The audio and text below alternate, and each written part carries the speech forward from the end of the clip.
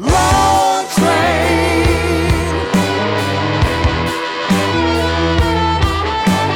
long train.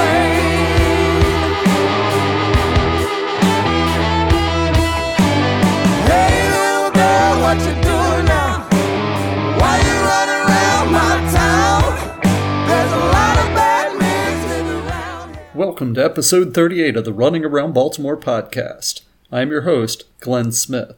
In our last episode, I shared interviews and segments that were recorded early in the pandemic that shared some insights into what we were thinking in that strange and uncertain time. If you missed it, go give it a listen. This episode will feature segments with some fierce females from our running community. In one more segment from the vault, Shannon Mulcahy is back to share advice for your mental training that we recorded last spring that should help you to keep training in perspective while you're facing the pandemic. Dr. Rozalyn Moore visited to share advice for running strong and healthy as you start a new year of running. I also welcome back 3 past guests to share their diverse running experiences from 2020. Melissa Simkins ran the Baltimore Marathon virtually. Ashley Carr attempted to set fastest known time records on the Appalachian Trail, and Insung Kim participated in a tough virtual distance challenge and then ran the JFK 50 miler in person. Can't wait to share their stories with you, so let's get started.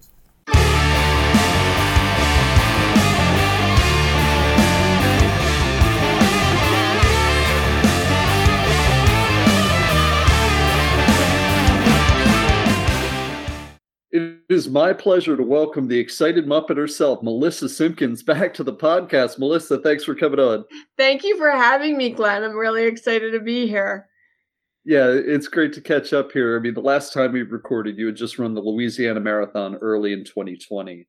And Yes. At that point, what were your plans for training and racing for the rest of, spring of 2020?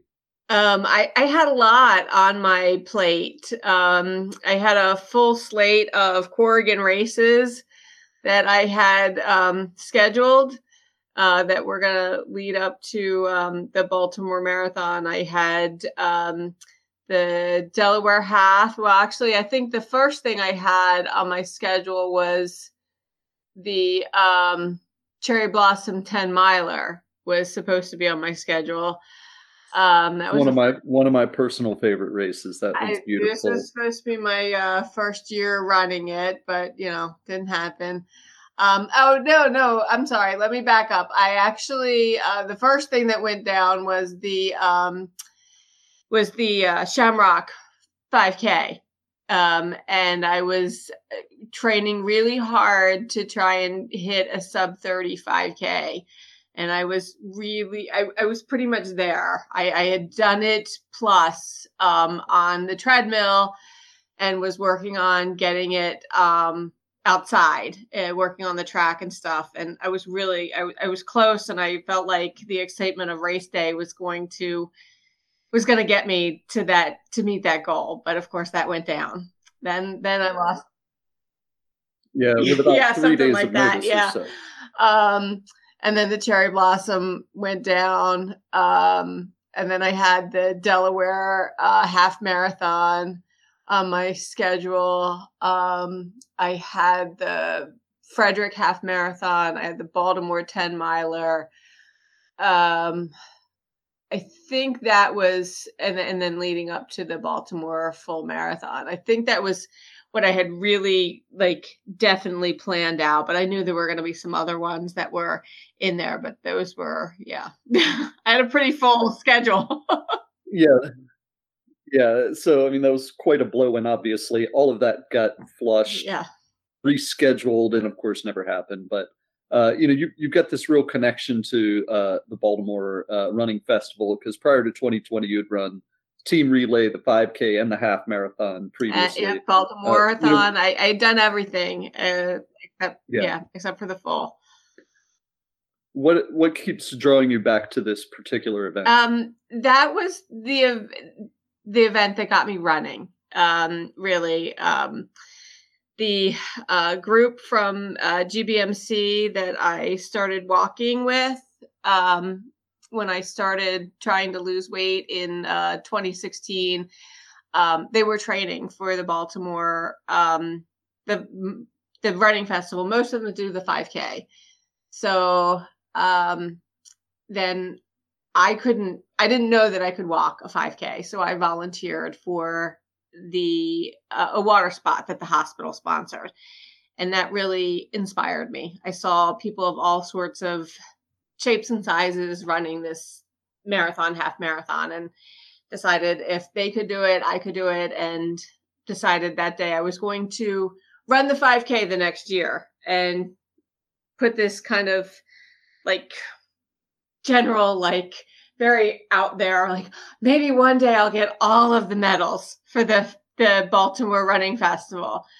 Little did I know that, 3 years later, I would be only needing one more medal. And that was the full. So in July of 19, I actually talked to my physical therapist about doing the Baltimore Marathon. That was the first person that I really vocalized that to, that I'm doing this. I'm going to do this. I'm going to do it in 2020. It's going to be done. And once I vocalized it to him, I started vocalizing it to a lot of other people to keep it there in my face that I've set this goal. I'm making this commitment. I'm going to do it. At that point, it's an accountability thing. Yeah. I mean, once you're out there, people are going to be like, so when are you going to do it? It's a way to make it happen. So, of course, I was in on that one too. And, it's June and then in July, they're still thinking about having it, that they cancel it. Right. I was already training. I'm sure you were already training. I deferred my entry to next year. Did you consider doing that and just try to run your first marathon elsewhere or delay it for a year to be able to have that in-person event? I'm not quite sure exactly where my thoughts were. I pretty much knew in March that it wasn't going to happen. I remember it was towards the end of March and I watched Brittany runs a marathon and I cried because I knew it wasn't going to happen. It was like, there was a very slim chance that it was, and just the parallels in that movie to my life, it really made me cry. But, I was like, you know what? I was like, I had it on a visor, New Year's Day, 2019. I had gone to a thing with Black Girls Run where we did a vision board, but it was a wearable vision board. So I had taken a visor and I wrote down some of my goals for the year. And I put my sub 35K on there. I put the date of the full marathon on there. I put a couple other things. I put rest on there because I'm not very good at taking rest days. And so it was written down and I was like, you know what? I wrote this down. I don't care if I'm running it by myself, I'm going to run 26.2 miles. I said I was going to run 26.2 miles on October 17th, 2020. I don't care how it happens. I'm running 26.2 miles on October 17th, 2020. And so I set that, it was what I was going to do. All of the I'm sorry, go ahead. No, it's okay. I must say, as I was watching you sort of carry through this training, I'm thinking, I don't know if I could have done it, for my first marathon to be able to do it, without the, sort of event, the motivation of people cheering you along and the water stops, the aid, the support, and also just, the whole event part of it. But you carried on. Was it difficult for you to sort of continue to have that motivation day after day training for a virtual marathon, or in your mind was it, just as if the event was already was like a normal event? Yeah, in my mind it was just that I had committed to running 26.2 miles on that date, and it didn't matter what the situation was, whether I was out there running 26.2 miles all by myself. I was going to do it. I ran all those other races that I had signed up for. I ran them virtually on the day that I was supposed to run them. I made my own courses, and I did the best that I could on all of those races to do what I would do if I was running that race. I wore a funny outfit. I waved to everybody who was passed me on the road, and I treated them like my spectators. I got some of them to honk at me. My husband was my water spot, my photographer, my aid station. I just made it as real as possible for all of those other races. So I felt like I'm going to do the same thing. It's going to be a lot harder for 26.2 miles, but I'll do it. So, yeah. Shout out to Al. He was definitely the Baltimore crew member of the year for all of it. He went above and beyond to support all these virtual events. So, I mean, the one thing about a virtual event is that you can sort of run anywhere you want. You don't have to go out to, the regular course. Sure. You could do it on the NCR Trail. You could do loops around your neighborhood to make it easier for support. But that's doing it easy isn't exactly your style. So why don't you talk about how you chose to execute your virtual Baltimore Marathon? Well, you saw me go through training, and I have to give a shout out to Randy Rittenauer for putting my training plan together and keeping connected with me through the training. Randy gave me a great plan, and that's just what I followed it. What his plan said, that it didn't matter whether it was raining, if it was hot, if I was cranky.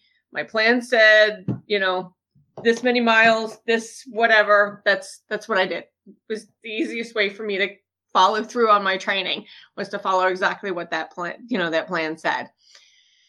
As training got a little bit higher and I was doing all of it on my own, it was really starting to get kind of lonely out there. Those Saturday long runs were really starting to wear on me when I was out there all on my own so much. So I did know of some people who were connected with Back on My Feet, which I was supposed to run the race under their fundraising team anyways. So I did know some people that were connected with them that were still, they were just a group of people who were getting together to run. They weren't with Back on My Feet. I just knew them through Back on My Feet. And I ended up kind of hooking up with them about 2/3 of the way through training. And I continued to do my long runs with them. And that was a very big help, to have that connection with those people to get through the training with. And there was a group of it ended up being 10 of us who all decided, you know what, we've trained for this. We're going to do this. I know that I probably was a little bit of a push to that. There was also another guy involved with it that he was definitely planning on doing the race that day as well. And so I think the two of us kind of like pushed the whole thing together. And then through that group, it all kind of came together. There was the group of 10 of us that had decided we were going to run the marathon that day. We decided to run the actual day and run as much of the course as we possibly could.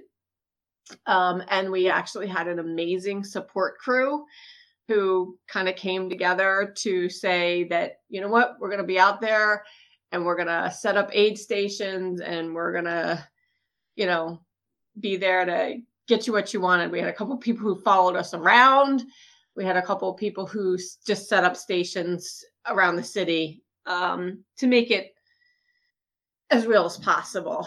And then one of the things that I did, because it's an important thing to me, it's very important to me to have mileage markers, especially in longer races. It's just one of those things that I do once I get up past like 6 or 7 miles. I like to touch the mileage marker and say, okay, I've made it this far. I knew I wasn't going to have that. So I made mileage markers and drove the course on Friday and hung those signs up all around the city, except until I got to mile 24 and then I ran out of time. And that was a big help because the highest mileage that I'd gotten to in training was 22.3, I think. So when I got to that 23-mile marker, I was like, oh my God, this is the longest I've ever run. And it was, it was a bit, because I was hurting at that point. And so it was good to have those signs. And the really crazy thing is people that knew, they've found them throughout the city. I have like 5 of them back.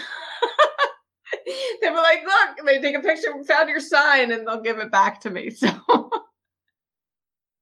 I saw them for weeks after, and it just made me smile every time I would, run past one in, in Druid Hill Park or somewhere. I'd be like, oh, there's one of Melissa's signs. And I would tell everybody about the event. It was really a fun thing for a little while. Yeah.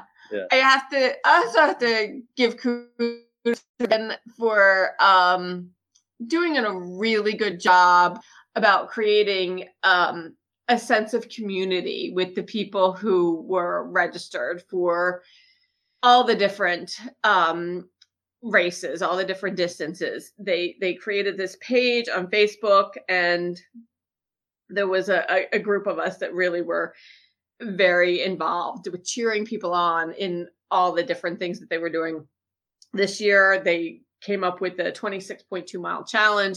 So once that started, there were a lot of people who were very active on the page, posting, oh, hey, I did this much, today. And those of us that were running the full on the day or the half on the day, we would still be there cheering them on as they were working through their challenge throughout the month. So it was a lot of fun, and it really did create a sense of community. I actually have a couple of Facebook friends because of that. It's nice to see them keep up with their running. Yeah, and didn't you actually win like an award for some of your postings related to this event? Yeah, so they had several different contests, and they actually did this for all of the races that had gotten canceled. The first one that happened was the Baltimore 10 miler, even though that would have actually been the last before the Baltimore Running Festival. It ended up being the first.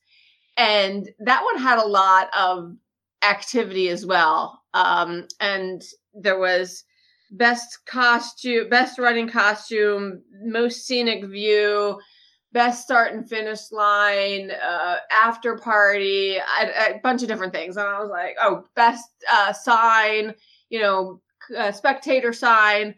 And I was like, well, typical of my personality, you go big or you go home.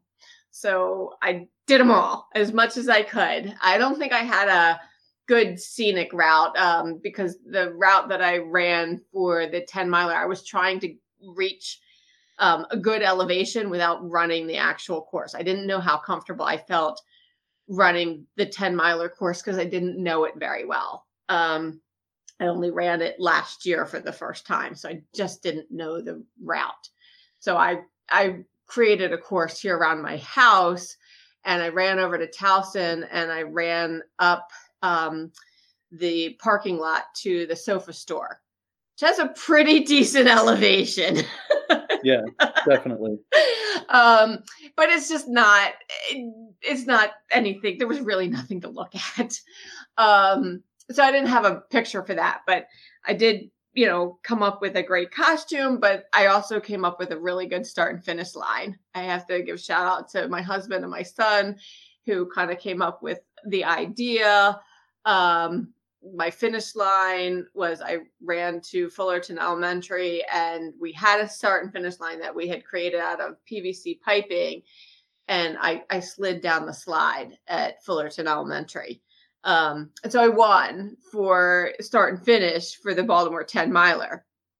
They had these things for the Frederick Running Festival and the Delaware, but they just didn't seem to pick up a whole lot of steam in those things. And I think I ran them, but I didn't have as much, effort. I didn't put in as much effort into it with those things. When I did Frederick, I was helping a friend run. She had signed up for it, but hadn't trained. So I was really trying to help her get through those 13 miles. I just didn't put a whole lot of effort into running Frederick on the day that they had put it out there. Anyways, so here we come to the Baltimore Running Festival and they have these contests again. I was like, well, I'm going home because, it's what I do. So I had my start and finish line. I had my costume. I had a scenic view. I had it all. The email that I got was that if I won more than one, of the things. So they just gave me a free entrance. Which, if I'm not mistaken, they added a 10K this year. If they add a 10K to the actual event in 2021 or beyond, I guess you've got to run that to be able to, say you've run them all, Right. Yes, they have added the 10K in place of the relay. So yeah, I might have to go in and do that in the future so that I have all of the medals.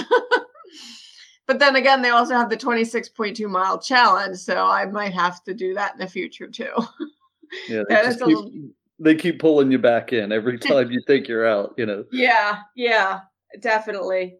So yeah, I have a free entrance. I haven't signed up for it yet. I need to get on that.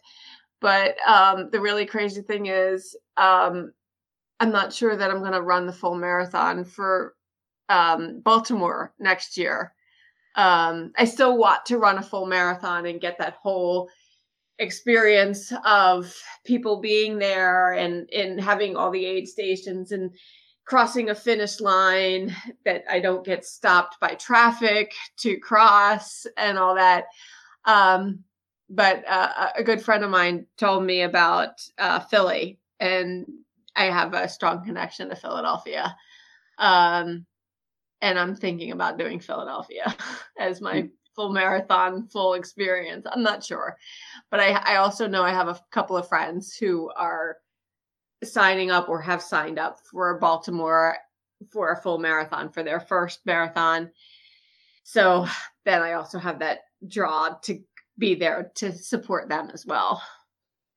Yeah, it's definitely going to be interesting to see what you do next there. I can see why you'd want to go back home to Philly and have that experience there. Plus, it's a great race from what I understand. Though I would think I'd rather do the Broad Street Run. That sounds like just a complete riot, that 10-miler that they do in May, right around my birthday, actually. So okay. One of these years, I'll have to do that one. Yeah, but I've got some stuff that I'm looking forward to for when racing comes back. That's for sure. Yeah. If you had to pick one or two moments from this whole marathon experience, race day or training, what were sort of the most memorable moments for you? That's hard.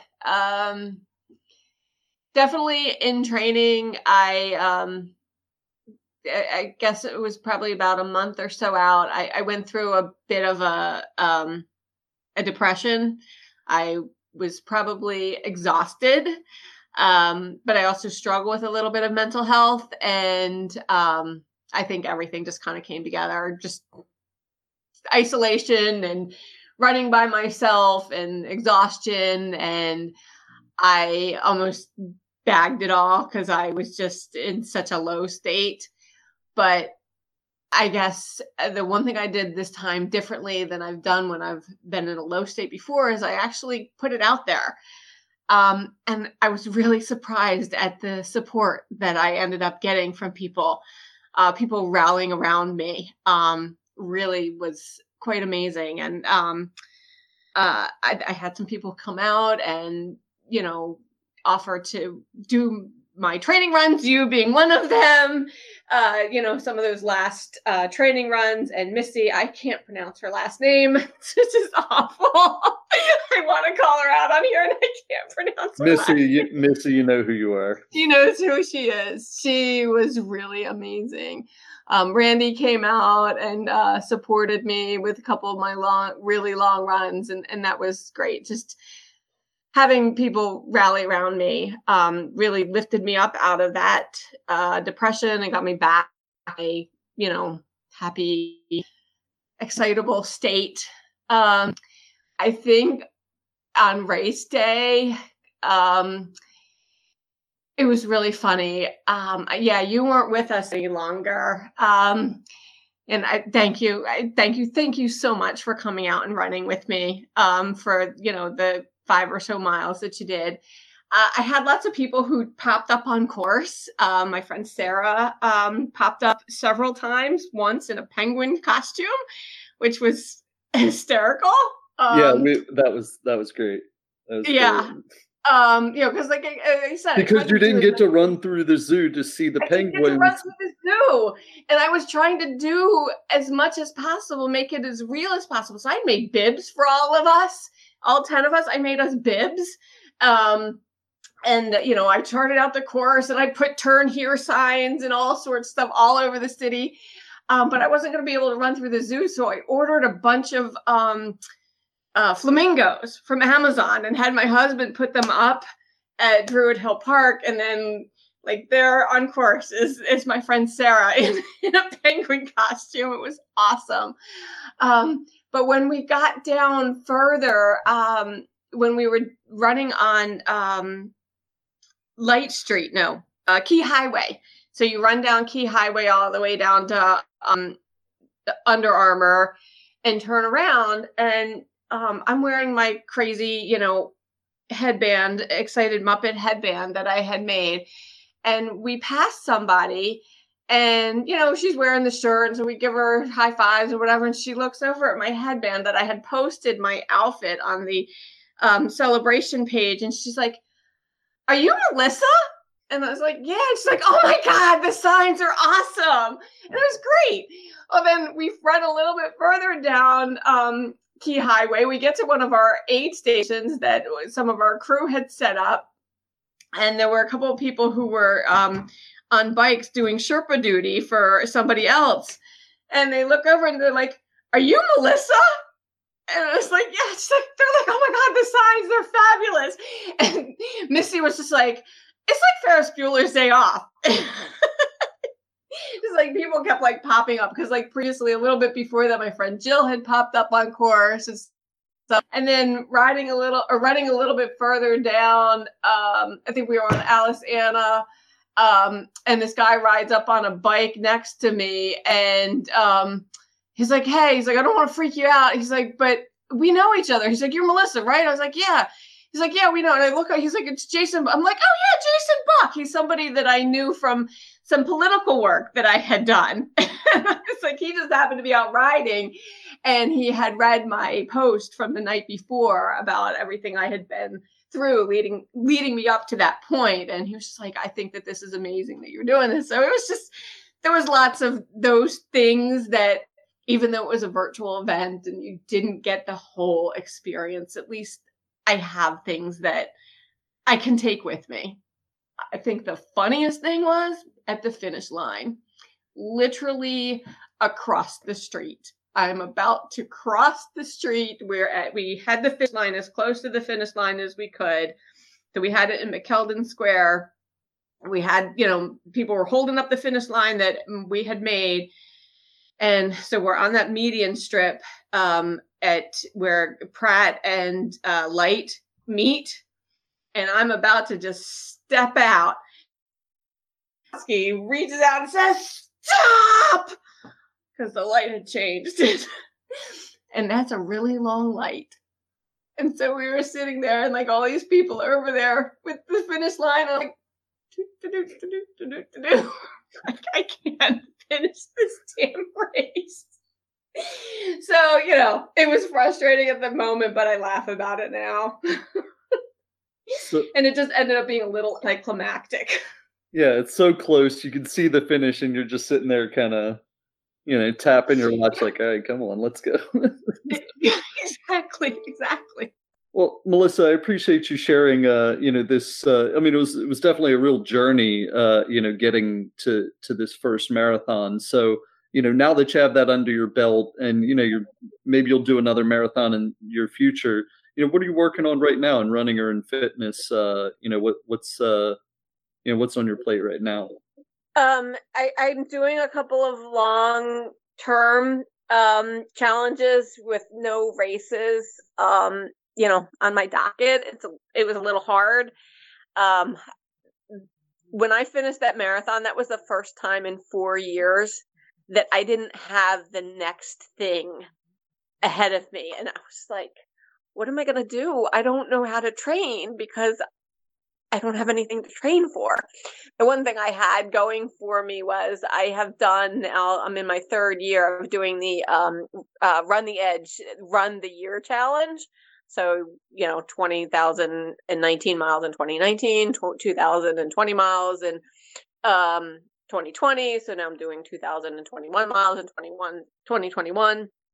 So I've had that, and I had to get through my mileage for the rest of the year. And the crazy thing is, you would think that with marathon training, I would have actually been ahead of my mileage for 2020. But what happened was, on my off training days, I took my mileage down. I actually learned to take rest days because Randy drilled that into my head that I had to rest. So I didn't fully rest. I've been on a streak for 300, and I think I'm on 305 days or something like that now. But on those off days, it was like a mile. I would only walk 1 mile to keep my streak alive. So I took my mileage down so much that it actually put me a little bit behind where I should have been in the middle of October. So I had to ramp that up a little bit. I did a lot of cycling through the rest of the fall just to kind of pick it up and not have to put that much extra mileage on my legs. So anyway, so I am doing it again for 2021 to keep myself with something to look towards, to train for. I am also doing the Zuma Run Club, which is a women's only running group. They do a lot of distance races or vacation races. Of course, none of those are happening right now, but they are doing this run club where, you set your mileage. So I decided to set a goal of 1,000 miles for that. And I'm only going to count running miles for the Zuma Run Club, whereas opposed to the Run the Year challenge, I do running, walking, cycling. I kind of have anything that I do intentionally on my feet, I count for that. So Zuma Run Club, 1,000 miles, because I figured out at the end of 2020, I had done about 960 miles of running in 2020. So I felt like that extra push to 1,000 was not too out of the way. And then for the month of January, I am doing the Believe in the Run Winter Grit. And I set a goal of 150 miles for that. So that's a lofty goal for me for a month of running in the winter. But I'm working on it. I'm already 15 miles in. There you go. I know you can do it. Once you set a goal, you tend to achieve it. That's something you do. It was really great having you on to share, this whole experience, which was much more than just a 1-day race, getting to that first marathon. It's been really a 4-year journey that you've been on to get to that. And it's just the beginning. It was. It was a journey, and I have a lot of pride in myself for committing to that and going through it with all the craziness that I had to go through. But I have to say, it really warms my heart. All the support that I ended up having at the end was just, made me realize that I mean a lot more to people than I ever give myself credit for. Yeah, it was really great to see. And, we were following you even when you didn't know it. You were definitely the talk of a lot of us. It's like, you see what Melissa's doing? Well, check her out. So if the audience here wanted to follow along with your many adventures online, how could they do that? They can find me on Facebook, Melissa Simkins. They can also find me on Instagram, though I haven't been posting on Instagram so much, but Excited Muppet is my handle on Instagram. I think that with the Zuma Run Club and the Winter Grit Challenge, I'll probably be a little bit more active on posting things on Instagram. Just, kind of after the marathon, I kind of died down with that kind of stuff. But yeah, I do like to, post pictures and stuff about my runs and training, because I do hear from people that they tell me that they find it inspirational. So if I can help one person get up off the couch, then I feel like I've done what I set out to do. Yeah, you're definitely a good follow. I mean, you definitely look like you're having a lot of fun as you go through, even a seemingly simple run. You might take a spin on the swings. You might, make a funny sign, wear a funny shirt or hat, so definitely Today a good I follow. sat on somebody's hippo that was outside of their house. Whatever you can do to make it fun and have a good time with it. All right, Melissa. Well, it was a pleasure having you back on the show, and I hope to see you on the run soon. Yeah, thanks a lot, Glenn. I'm glad you're bringing this back. I'm excited to hear it.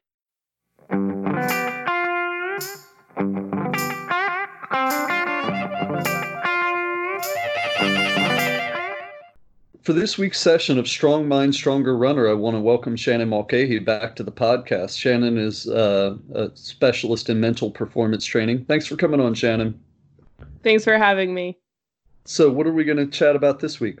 Well, with everything going on, I thought this would be a very appropriate time to talk about dealing with uncertainty, in particular, the idea of controlling the controllables.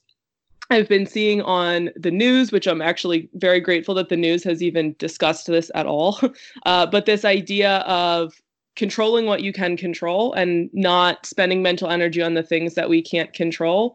And while that is, as a concept, extremely helpful, it's a very good concept, it's sometimes hard to put that into action. So I thought I would go over a little activity that I've had my athletes been doing. And this is an activity that I've had them do not just when we're dealing with a pandemic, but just in general, when we're feeling stress, when we're feeling anxiety about things that are out of our control, when we're dealing with a lot of uncertainty and not sure what to do. So the activity is really just writing down what we can control and what we cannot control, which not groundbreaking idea, but when we are writing these things down, what I will have my athletes do is take out like 2 separate pieces of paper, or take one piece and rip it in half, have them separate, and start by writing down what you cannot control.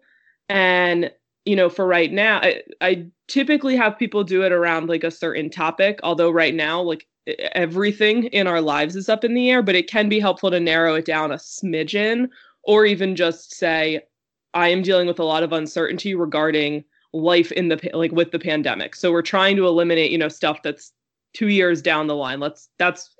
We got to give some type of like structure to it, but it can be, writing down, I cannot control the weather. I cannot control my spring and summer races. Maybe you can't control what's going on with your work. I know, some people are still having to work. Maybe they're, they work at hospitals, they're in healthcare, grocery stores, even just supply chain people. Some people are still working, and that is out of their control. Whereas, some people are at home and that's out of their control, whether they're at home with their kids. So getting clear on those things that are everything that's out of our control right now. And then on the flip side, it's, taking that other piece of paper and writing down what is in your control. And this is the one where people initially tend to struggle, because we hear often, we can control our attitude.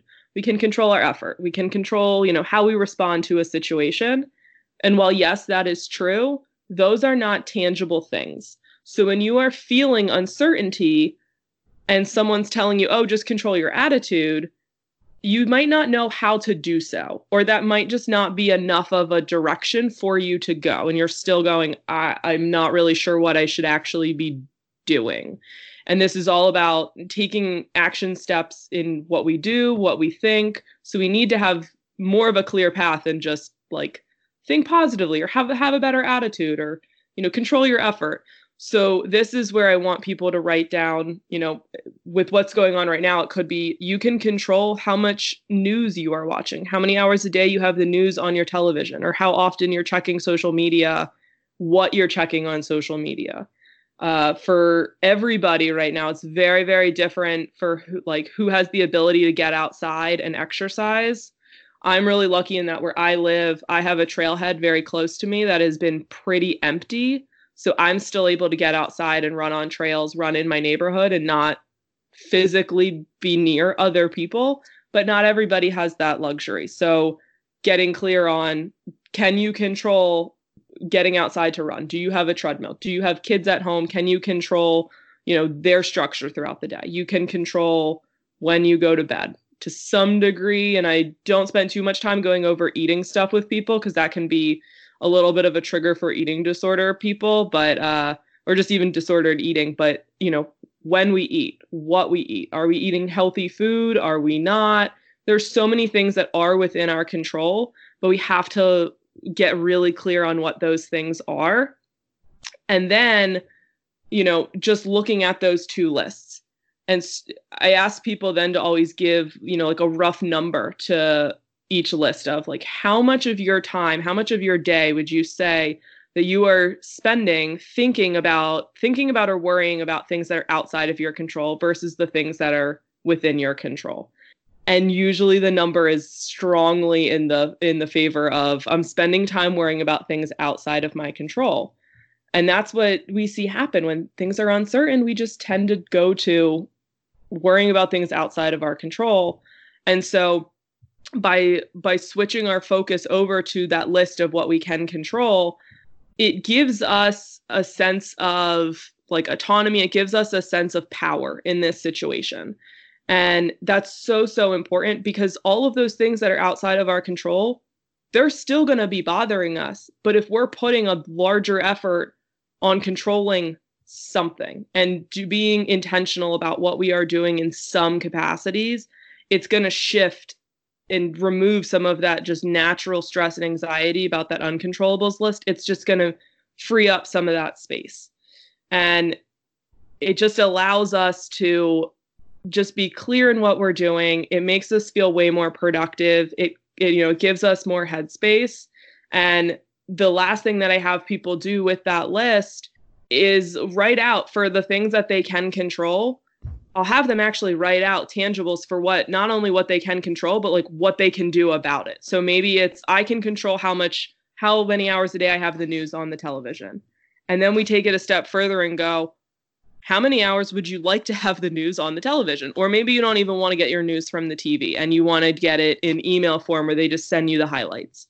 It's not just enough to say, oh, these are things I can have control over, but what do you want to do with that power and with that control? And then, the last piece of this really is looking at that uncontrollables list and seeing, is there anything, even if they're outside of our control, still, what can we do to manage the stress and anxiety that list might be causing us?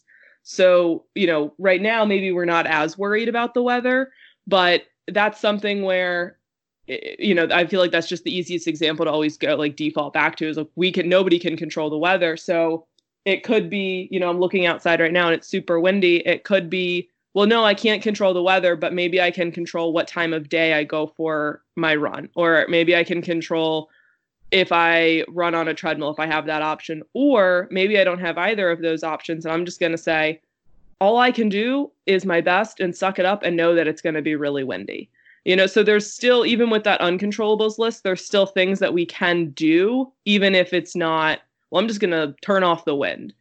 But we want to always default to what can we do in these situations, because uncertainty and feeling powerless can lead to some really strong feelings of anxiety and depression. And that is not what we are striving for right now. Yeah, absolutely. And, it just gave me some ideas along the way. I know a lot of people are feeling a certain amount of, I don't know if grief or loss are the right words, but it feels like grief or loss when races that they've been planning for get canceled or postponed.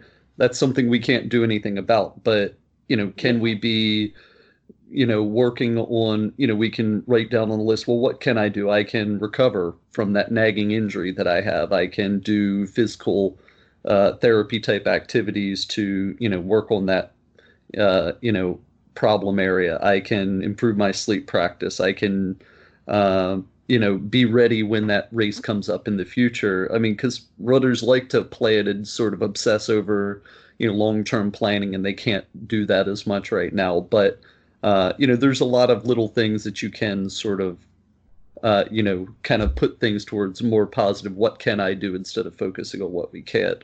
And I was also wondering what you thought about, maybe doing some sort of journaling, or, maybe even like gratitude lists, that sort of things. What do I have with all the things that I've lost or that I've given up? These are the things that are going well, or that I'm grateful that I have, to kind of reframe, our focus and attention.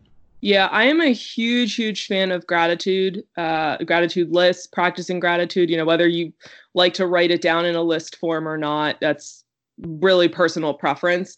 But spending time identifying and listing out, even mentally, just the things that we are grateful for. It is, the research behind it is so fascinating, of what it does for our brains, and like the chemicals that it's releasing in our brain is so fascinating. But even if you're just saying like, today I'm grateful that I'm having coffee. It doesn't always have to be big things, but even just training, it's training your brain is what it's actually doing by routinely listing out the things that you're grateful for. Even if, no matter how big, how small, some days it might be, I'm really grateful that my entire family is at home safe, and they are not, they're not out risking their lives. They all have the ability to work from home, and I'm so grateful that they're not in harm's way. That could be, that's a pretty substantial, like that's a pretty deep thing that you might be grateful for. And then tomorrow it could be, maybe tomorrow's a harder day and you're like, oh, the only thing I'm grateful for right now is like nachos. Like that's fine too, but it's training your brain to look for the good. It's training your brain to not be constantly searching for all of the negatives. But the one thing that I will say that you brought up a little bit with people being, upset or experiencing grief over loss of races, as much as I think that gratitude is super, super important to practice, even when we're not in a pandemic, it is okay to experience that the grief and loss over races not happening. And I know a lot of athletes right now are struggling with, yes, they feel that grief, but it's not even just that. They're struggling over feeling guilty for feeling grief over losing a race, because there's people dying. There's people risking their lives. There's people that are unemployed and can't afford to get food. And then you're feeling sad about not running a race. And it's very conflicting emotions. And it is okay to have conflicting emotions. People don't always do the greatest job of understanding, like you can be really sad about something in your own life and also be feeling a different way about like the whole rest of the world. Like we can have lots of different feelings and emotions all at the same time. But especially for the people that were training for like Boston, which is supposed to be in a couple weeks, people that had races that were pretty soon, that you already put in a lot of the training for, it is normal and it is okay to experience grief, sadness, loss. We don't want to wallow and spend the next 2 months being angry and upset and sad about it. That's not going to be good for our mental health in general, but I don't want people to beat themselves up because something that they really cared about and put a lot of energy and effort towards, especially thinking about people that this was supposed to be their first Boston, where they put in all that time and effort to qualify, and now it's taken away from them. And even if it's postponed, it's still in the immediate taken away from them. They should not feel guilty in the slightest for being upset about that. Your life has been affected. Something you put a lot of effort into has been changed. It is okay to feel that loss, but give yourself like a week, give yourself a little bit of time to wallow in that. And then we move on, and then we start practicing that gratitude, and we start looking for what we can control, and we work on getting out of that sadness mental space. Yeah, that's great advice there, Shannon. And we've definitely got a lot to think about in general during this pandemic. But, hopefully through this discussion, we've come up with a few ways to kind of reframe our thinking and try to make things a little more productive. So I appreciate you sharing that advice with us. Just as a reminder, how could people get in touch with you if they wanted more information on mental performance training or to avail themselves of your services? So you can find me on Instagram or at my website. They both are Mulcahy Performance. So my Instagram handle is at Mulcahy Performance, and my website is mulcahyperformance.com. And if you guys have any questions or like recommendations for anything during this pandemic or this crazy time that you want me to answer questions or go over any topics in particular, let us know, and I will definitely make sure to answer questions or go over anything that's, specifically helpful to you guys. All right. Well, that's great. And thanks for offering that, Shannon. We'll talk again in a couple weeks to share some more mental performance tips. Sounds great. Dead man walk and he moves much too slow. I want to welcome trail and ultra runner Ashley Carr back to the podcast. Ashley, thanks for coming on again. Hey, thanks for having me, Glenn. Yeah, it's great having you back. The last time we spoke, you and your husband, Brian, had just completed the 2019 Bigfoot 200-mile race, one in which you had broken your foot about halfway through the event and still finished. So you had a recovery process there in late 2019, early 2020. How did that go? It went really well. I think I was enjoying the boot the last time that we talked. And I took a couple of months to recover from that and started getting back into the swing of things probably around this time last year. So it was tough, but a much needed break to get strong again. Yeah, definitely. It gives you time to sort of take a break from running, but maybe work on some other fitness things that, sometimes we let lapse when we're running. So, Yeah. At this point last year, right at the beginning of 2020, I'm sure you had some goals for training and racing before, the pandemic began. What sort of things did you have planned that didn't end up happening? So, I didn't actually have a lot of big races planned last year. I had a couple. Most of them were local fat asses that, I do every year. But the biggest thing was the cancellation of Tahoe 200, which was what, my main goal was last year. And most of the training that I had planned up until that point was just doing runs on my own, like back-to-back adventure running. So thankfully I didn't have a ton of races canceled. But a few. Yeah, and Tahoe 200, that's another one of the Candaceburg 200s out west. And to go all the way around Lake Tahoe, I've heard that's a pretty fun one. Do you think you'll try to do that this year or next to make up for missing it? I deferred, so I'll be doing it this year. I already have my Airbnb bought. The only thing I got to do is buy my plane ticket. So we're replicating the same exact trip that we had planned for last year.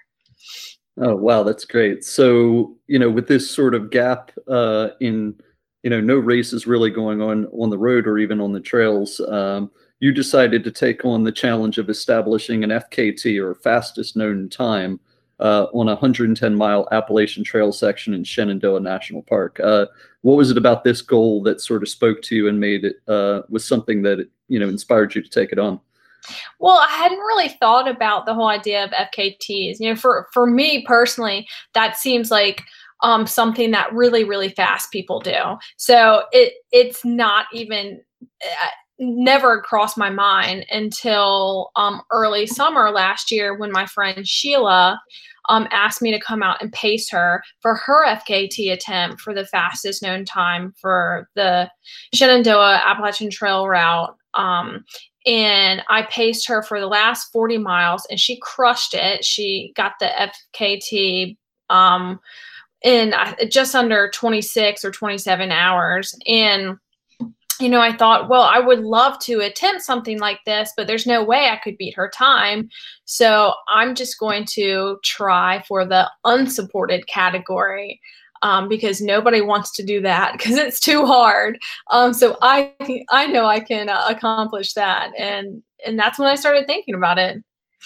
So what sort of preparations were necessary to, get ready for taking this on? Because you did it in July, middle of the summer. And you, as you said, you did it unsupported. So, talk about how you prepare for that and what sort of things you have to do to be able to reach that goal. So that's what makes an unsupported FKT so special is the preparation. You can't go out there and just blindly run it and rely on a crew, because you are your crew. You're your everything. You have to be prepared for whatever comes your way. You have to know the route very well. You said it was late July. It was super hot. I had to know where water sources were. So the way I prepared for this run, without giving away too many of my secrets, Right, of course. I researched the route a lot. I spent some time training on it. I scouted out water sources. I created my own GPS map on the Gaia app with water sources. And I trained so I could carry all my food. My pack was about 15 pounds when I started, which is pretty darn heavy. So just making sure that I had absolutely everything and knew the route well and knew what to do without any help whatsoever. Yeah, so definitely a lot of planning. And when you say knowing where water sources is, this isn't knowing where water fountains are. You're talking about knowing where rivers are, that you're going to take water from the river, I guess, purify it in some way, and you've got to carry stuff to be able to do that. So there's definitely a lot of preparation necessary to make that happen. So why don't you tell us a little bit about how it went for you? It was extremely difficult in so many ways that I didn't even anticipate. It was very, very hot that weekend, super humid. The kind of weather where it doesn't matter how much you drink, you cannot stay hydrated. And that's what happened for me. And I don't typically have too much of an issue staying hydrated, but I did my best all day to drink and do well with nutrition. And by the time night came around, I had had a great day. I was moving really, really well. And I just started feeling so sick once the sun went down that night. And I couldn't eat. I couldn't drink. If I took a sip of water, I couldn't even swallow it. I had to spit it out. So I went through about a 6 or 7 hour period where I was just trying to decide where I was going to quit and how I was going to tell the people that had come out to support me from afar that I was going to quit. And I don't know what happened. I didn't quit. I made it through the night. I kept telling myself, if I just keep walking and keep putting one foot in front of the other and maybe trying to take a bite here and there, that things would turn around for me. Even though I was, when you feel sick and it feels like it's just never going to end. There's just no way out. That's where I was. And by the time the sun came up that morning, I thought, okay, well, I think I can eat this sweaty, nasty sandwich that I've been carrying for the past 20 hours. I think I can take a bite of it. And I took a bite of it, and gradually I was able to start getting food and drink down again and pick up the pace, and was able to keep going and finish later that afternoon. But it was probably one of the hardest runs I've ever done, because I've never ever been so close to quitting. When I started feeling really, really bad and had made that call that I couldn't keep on going, I had about 45, 50 miles to go. So I was only halfway through, and I couldn't wrap my head around completing the run. But you suck it up. I didn't do all that planning and training to just go out there and quit. So. Yeah, and this is definitely the story of ultra running right here. Yeah. It's you don't know where it comes from, but you're just able to rally and just sort of overcome these obstacles to just keep going when, 99% of everybody else in the world would just say, no, this is terrible. I mean, in this, you would figure in July, night would be the best time because you'd get a break from some of the heat, and to not get any break during that time had to be pretty tough. Did you take any like naps or anything like that, or did you push through straight the whole way? Because, you're in sort of a tough spot there time-wise, where you could plan in some naps or not, but so how did you approach that? I wanted to. I remember about 24 hours in, and it was maybe it had to have been a couple hours after it got dark. I started feeling really, really tired, and I don't normally nap or even think about napping in 100-mile, anything under, 30-ish hours. I don't need to sleep. But I did hit a place where I was just exhausted, I guess, from the heat of the day. And I said, okay, I'm going to lay down in this parking lot at Milliam Gap off of Skyline Drive. I know the concrete will be nice and cool. And so I took my pack off and I laid on my back in the parking lot and looked up at the stars. It was beautiful. And I just really wanted to lay there maybe for 20 minutes or so. And I think I lasted 90 seconds before I just thought, this is dumb. I got up and kept going. I don't sleep really well when I'm running. And I have had a lot of trouble doing this with the 200s. I can't do it, even though my body wants to. I can't fall asleep. So there's just really no point in even laying there. Yeah. So what would you say was your most memorable moment, in establishing this FKT? I mean, other than just overcoming, those rough times overnight? Yeah. Oh gosh, that's a tough question.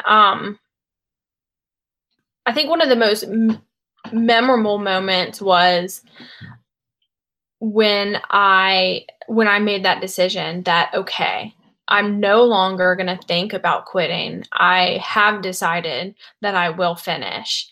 And that was right after the sun came up.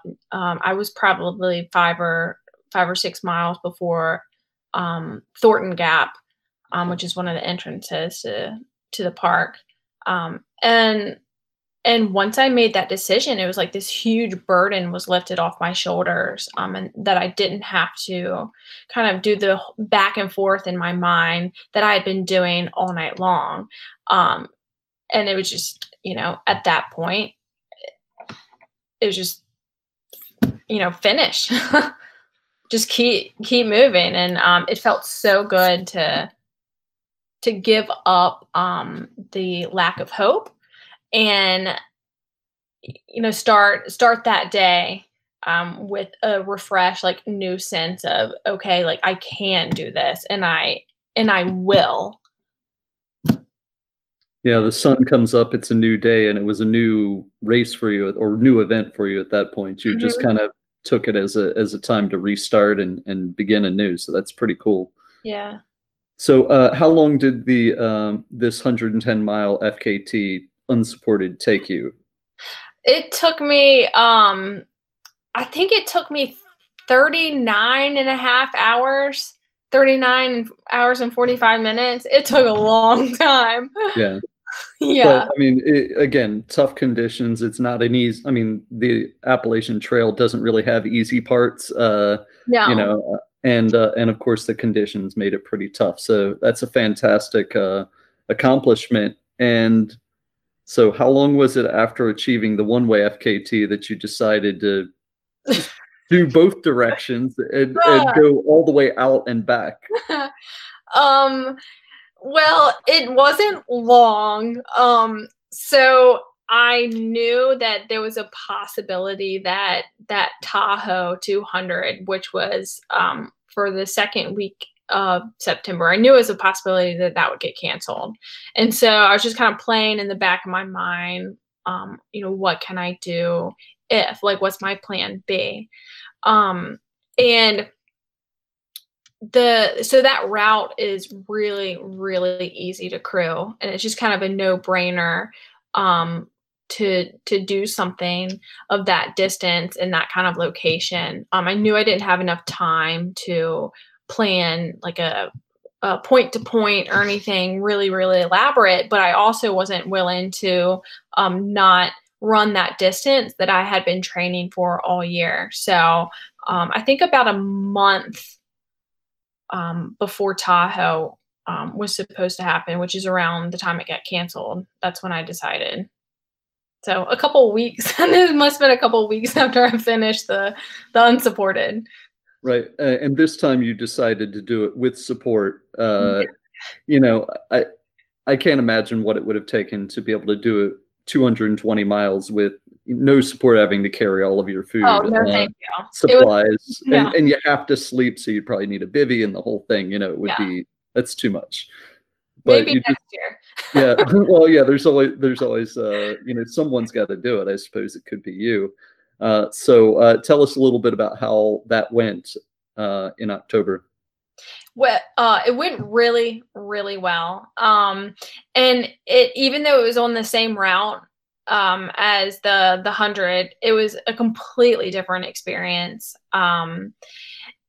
The unsupported was very inward. I was alone.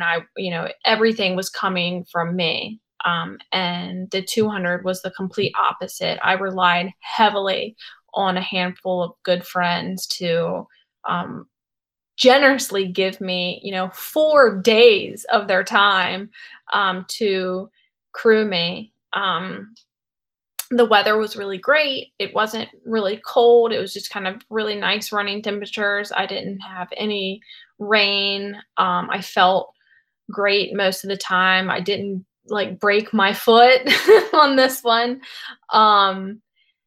It just planning wise, it went super smooth, and I never really had any of those extreme dark moments like I had on the unsupported. I think that was probably had a lot to do with the crew and just having those distractions there. But yeah. In a supported FKT, can you have someone pace you or be like a safety runner to join you in certain sections? And if so, did you do that? Oh yeah. Yep. So I had a lot of people come out and pace. I think I picked up my first pacer around mile 80, around mile 80. So I did the first 80, like the first day and a half by myself. Because it was a little much, I think, to ask people to come out and pace. I started on a Wednesday, and I had pacers with me most of the time until the finish. Yeah, that's great. And so, do you feel like that was a pretty good substitute for, Tahoe 200 for at least this year? Did it give you some of that similar experience, at least having people out there with you this time? Did it kind of remind you of that race feeling? Yeah, it did. And but I think when I do things like that, I don't know if a race feeling is exactly what I'm looking for. It's more of a sense, especially with the 200 distance, of having the opportunity to just be able to explore a whole lot of miles on your feet, and to create some sort of epic adventure. And I really realized this past year that no race has to be involved to do that. It's a pretty unique experience.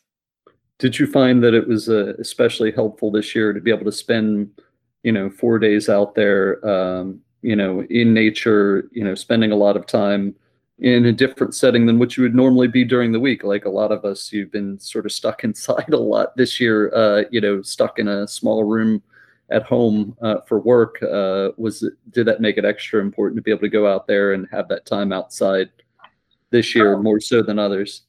Oh, absolutely. So, I'm one of those people who I'm working from home and I live on Zoom. And while I love my job, it also eats my soul a little bit. And to go out there and completely lose my sense of space and time, and to just get lost in myself and in my own efforts and my own like desires and my need to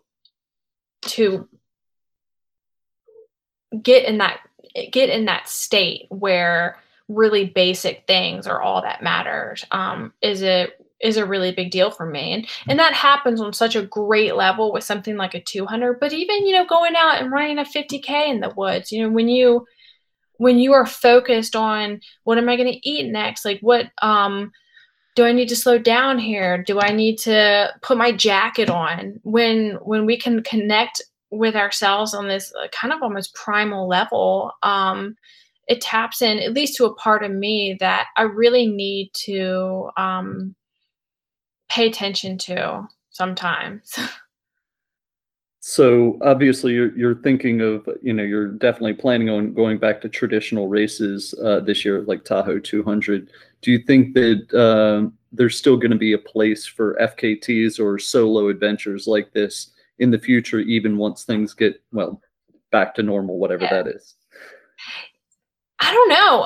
I would like to still think about some of those things. I'd love to say this now, but please smack me if I try to actually do it. I would love to try to beat my unsupported, which I think I could really take 4, 5, 6 hours off of it if I did it in the fall. But yeah, I think people, at least, I can speak for myself and a handful of runners that I've spent a lot of time with this year. But I think that a lot of people have connected with running in a different way, and it has opened a lot of doors to think about things a bit differently. Racing is competitive. It provides camaraderie for a lot of, it does a lot of things for a lot of people, and you can create that yourself too. I don't plan to do a lot of races this year because all the people for all the good races got deferred from last year, and I'm completely okay with that. I plan to go out and keep on doing my own thing as much as possible. Well, Ashley, that was really great sharing these experiences, in planning, executing FKT attempts, giving us a little window into that world as it's sort of a thing that most people haven't been involved yet. If people wanted to follow your future running adventures, reach out online, is there a way they could do that?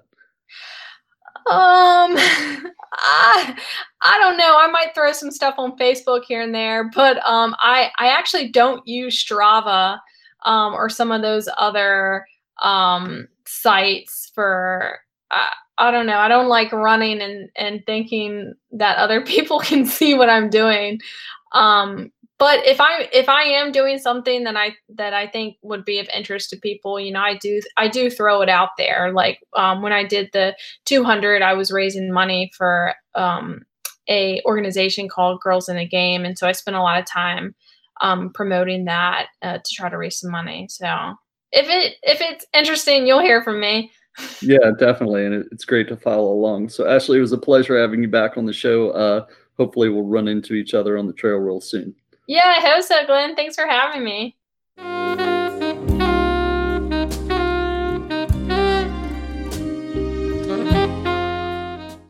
There are a number of ways that you can connect with the show. You can follow us on the Running Around Baltimore podcast page on Facebook and on Instagram at Running Around Baltimore Podcast. Reach out to share feedback on the episodes and to suggest future guests and segments that you would like to hear. We also have a website at runningaroundbmore.wixsite.com/podcast. There's a lot of content from previous episodes on the website, including show notes, running routes, and more. It would be greatly appreciated if you'd leave a review on Apple Podcasts, as this helps others to find the show. But the most helpful thing that you can do is to tell your friends about the podcast so that we can connect with new listeners. I really do appreciate your support. Now, let's get back to the episode.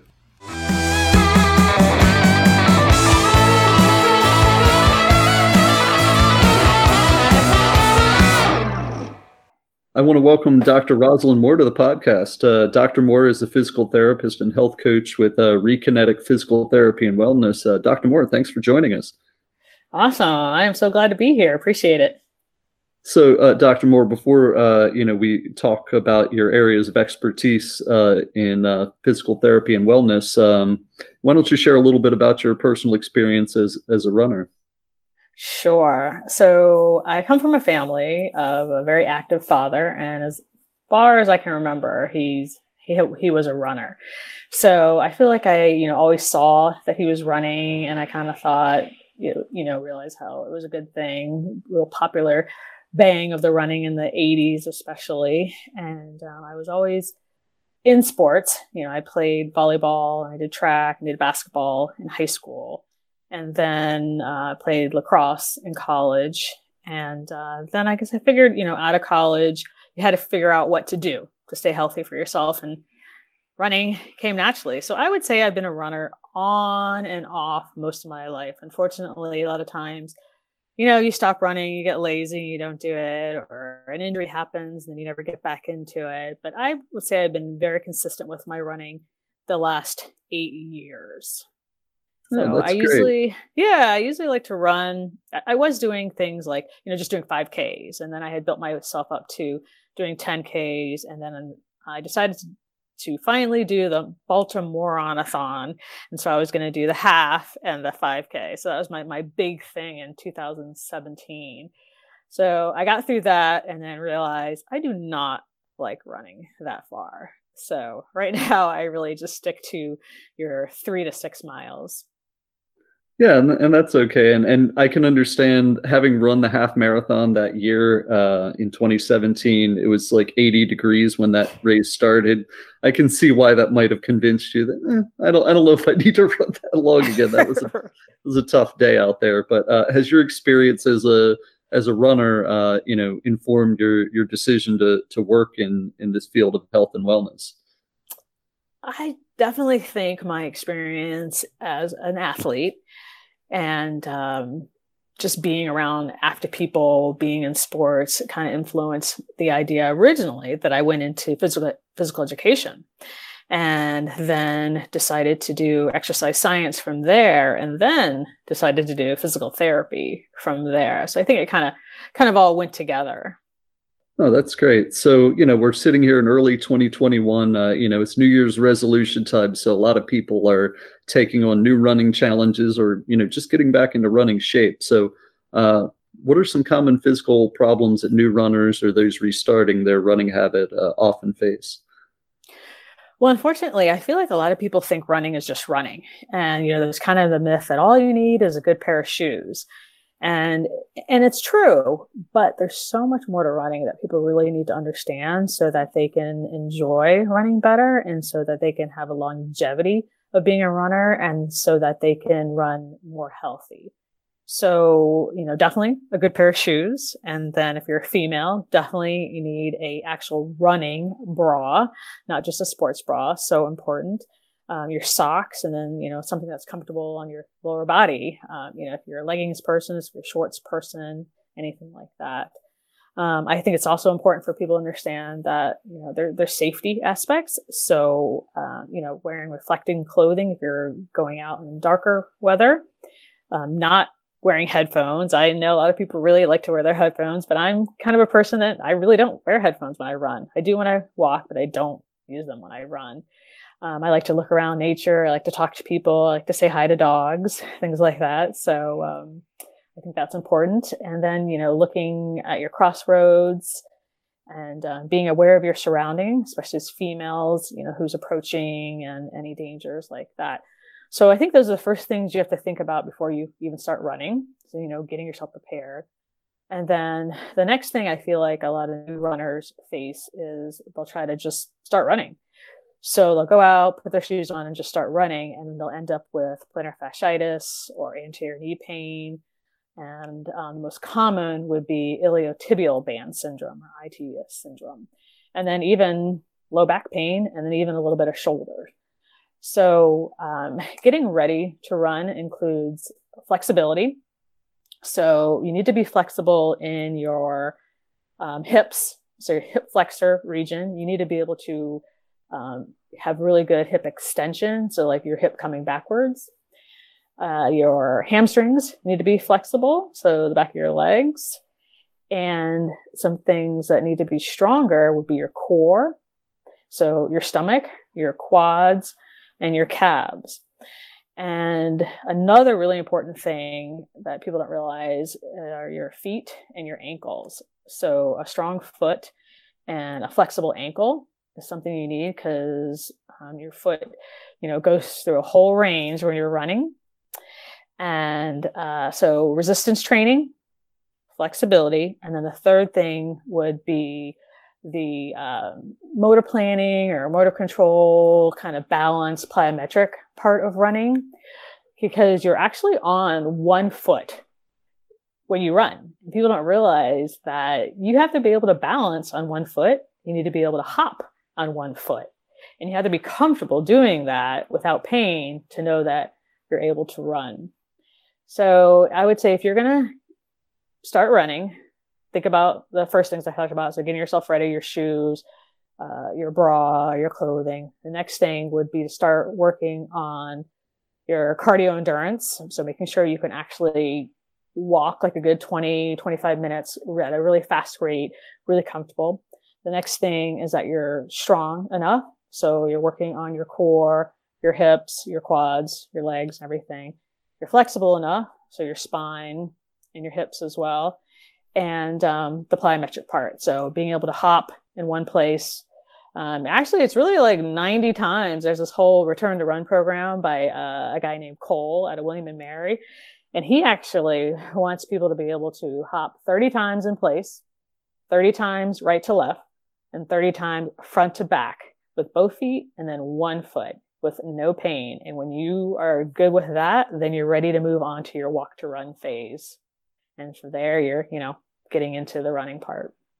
Yeah, that's very interesting. I'll have to check that one out. So, of course, we're not going to give any specific medical advice in this setting, so that wouldn't be appropriate. But what are some of your favorite training tips or exercises to maybe help those that are just starting out to be able to work on those, sort of key areas that you described earlier? Yeah, so definitely you would need to, check with a doctor or your therapist or whatever to make sure that you're ready to get started. And then something that would be important is maybe getting some resistance bands and working on some glute exercises and some straight leg raises with that band. There's another exercise called a clamshell. Those are always good. And then, as I mentioned, just being able to stand on one foot, being able and doing some hopping on one foot, doing some single leg squats. And there's 8 really good exercises or skills or drills. And I'll just go over a couple of them. So that would be like your squat, a plank, and a hinge or like a deadlift. So working those all in are really good exercises. Yeah, that's great. And, we appreciate you so much sharing your expertise and your experience with us. If people wanted to get in touch with you to learn more about Rekinetic physical therapy and wellness, how could they do that? So I'm on Instagram. And so that would be at Dr. Rozalyn. So DrRozalyn. I have a website, which is rekineticpt.com. And then my email is Rozalyn@rekineticpt. So Rekinetic is REKENETIC. So it's like getting started again, and kinetic. So your movement forward. And yeah. Well, it was great having you on the podcast, Dr. Moore. I hope that our paths will cross soon in person. All right. I really appreciate you having me on. Thank you so much.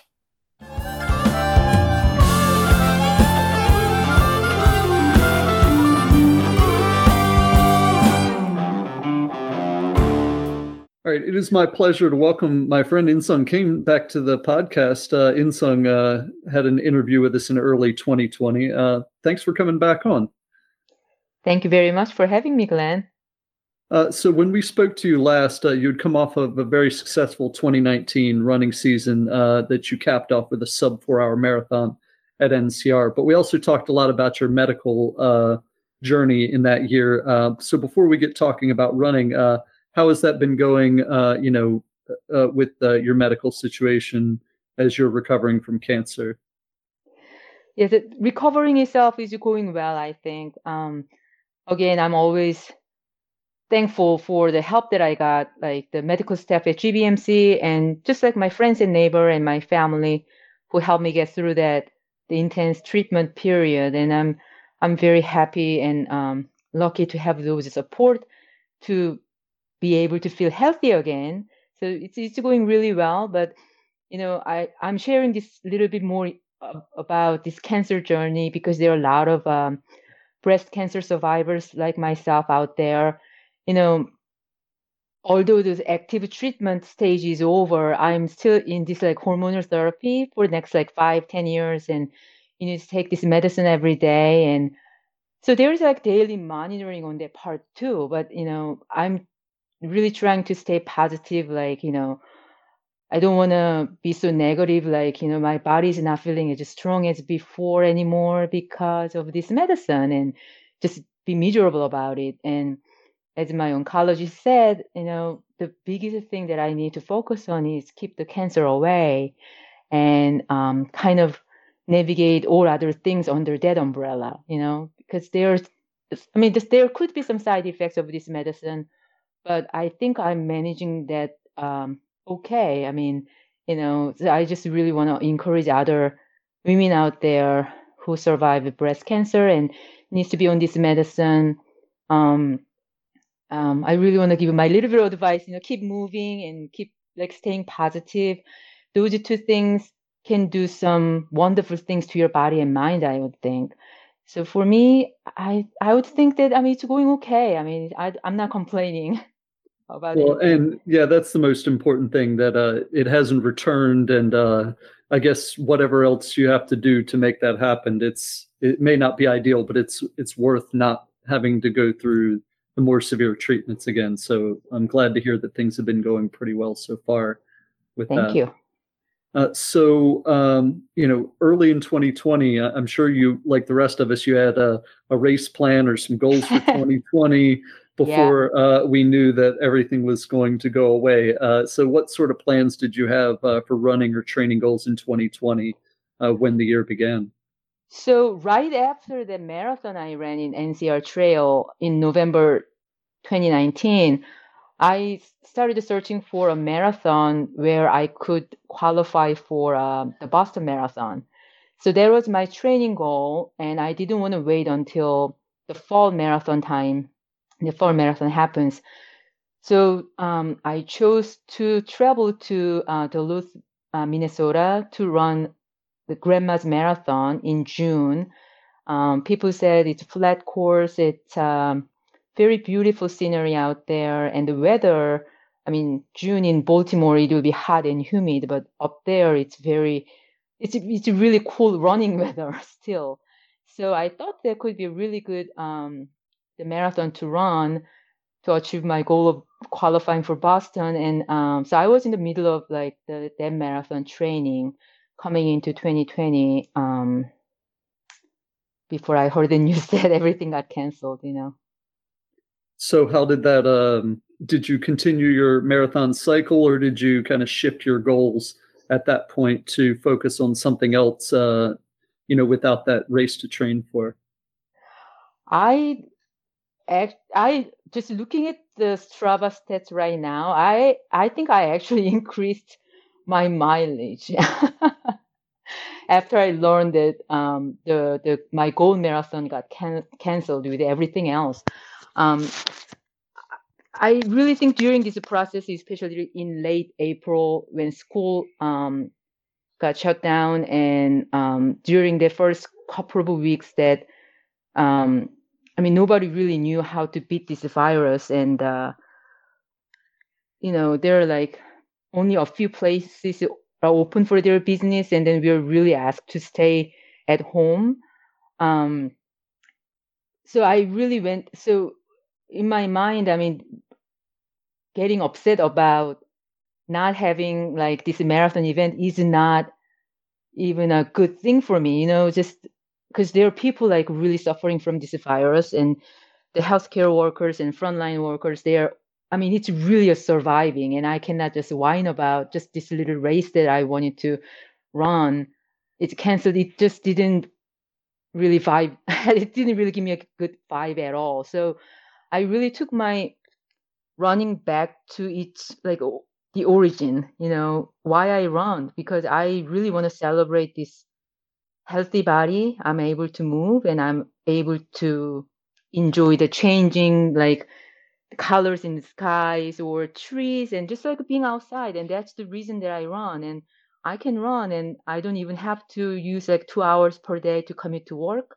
And, so I can probably use those hours in running, for running. So it just naturally, my weekly mileage got increased during that time.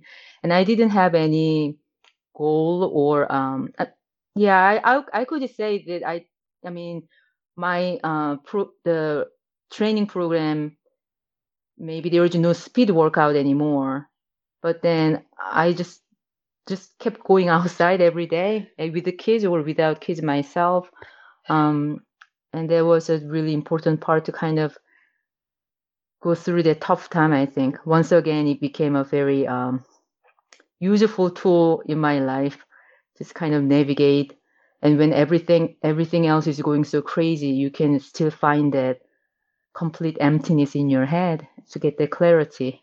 So so I ended up running Grandma's Marathon virtually in July in Baltimore, downtown Baltimore. It was totally different experience, but I pushed myself that far, and just to be able to run a marathon all by myself, carrying everything on my own, and design a course on my own.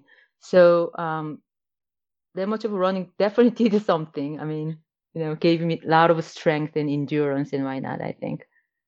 Yeah, I mean, you definitely took an interesting path. Again, you got rid of all the specific training, but yeah, your mileage really ramped up. And I think my favorite part of seeing your training was that you would combine your kids' bicycle rides after school in the evening with your running. So they would cycle and you would run.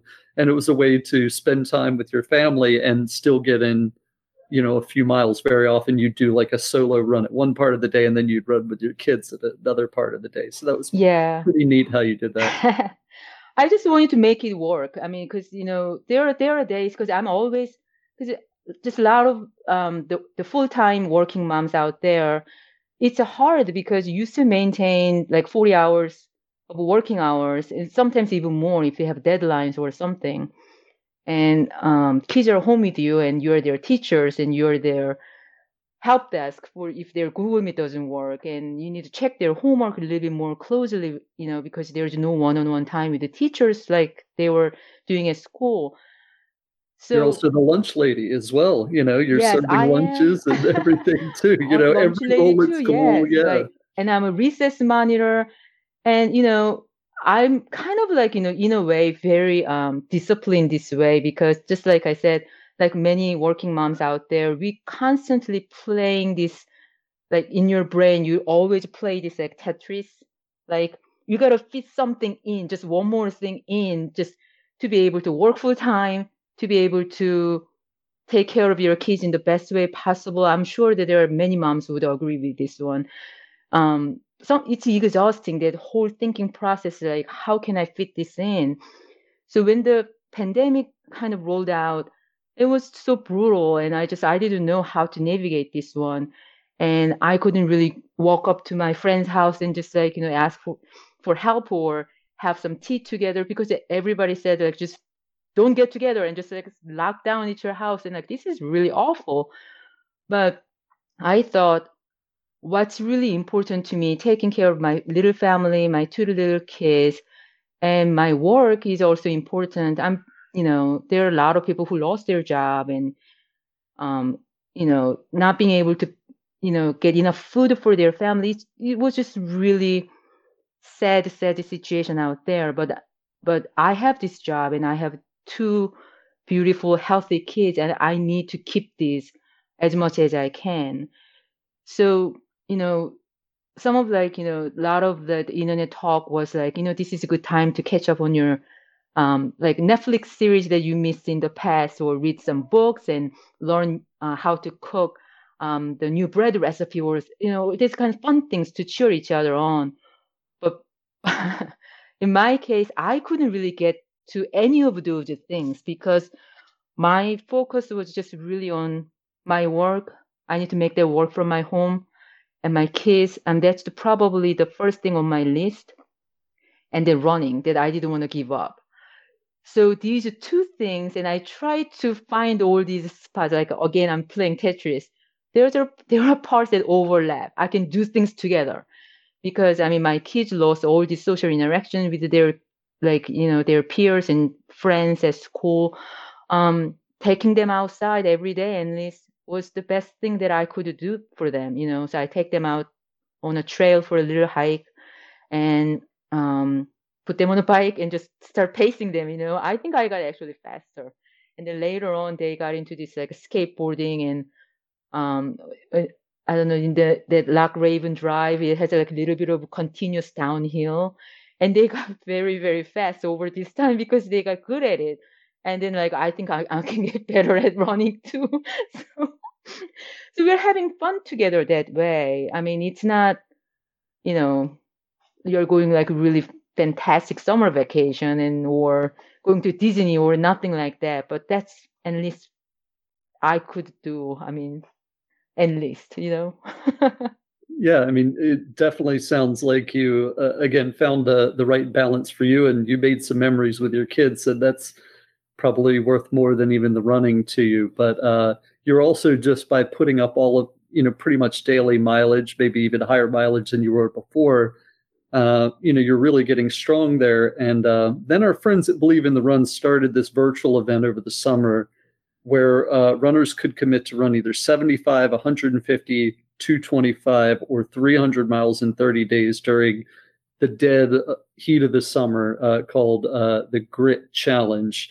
So what made you decide to take on the challenge of running 300 miles in 1 month, as this was significantly more than any previous training month for you?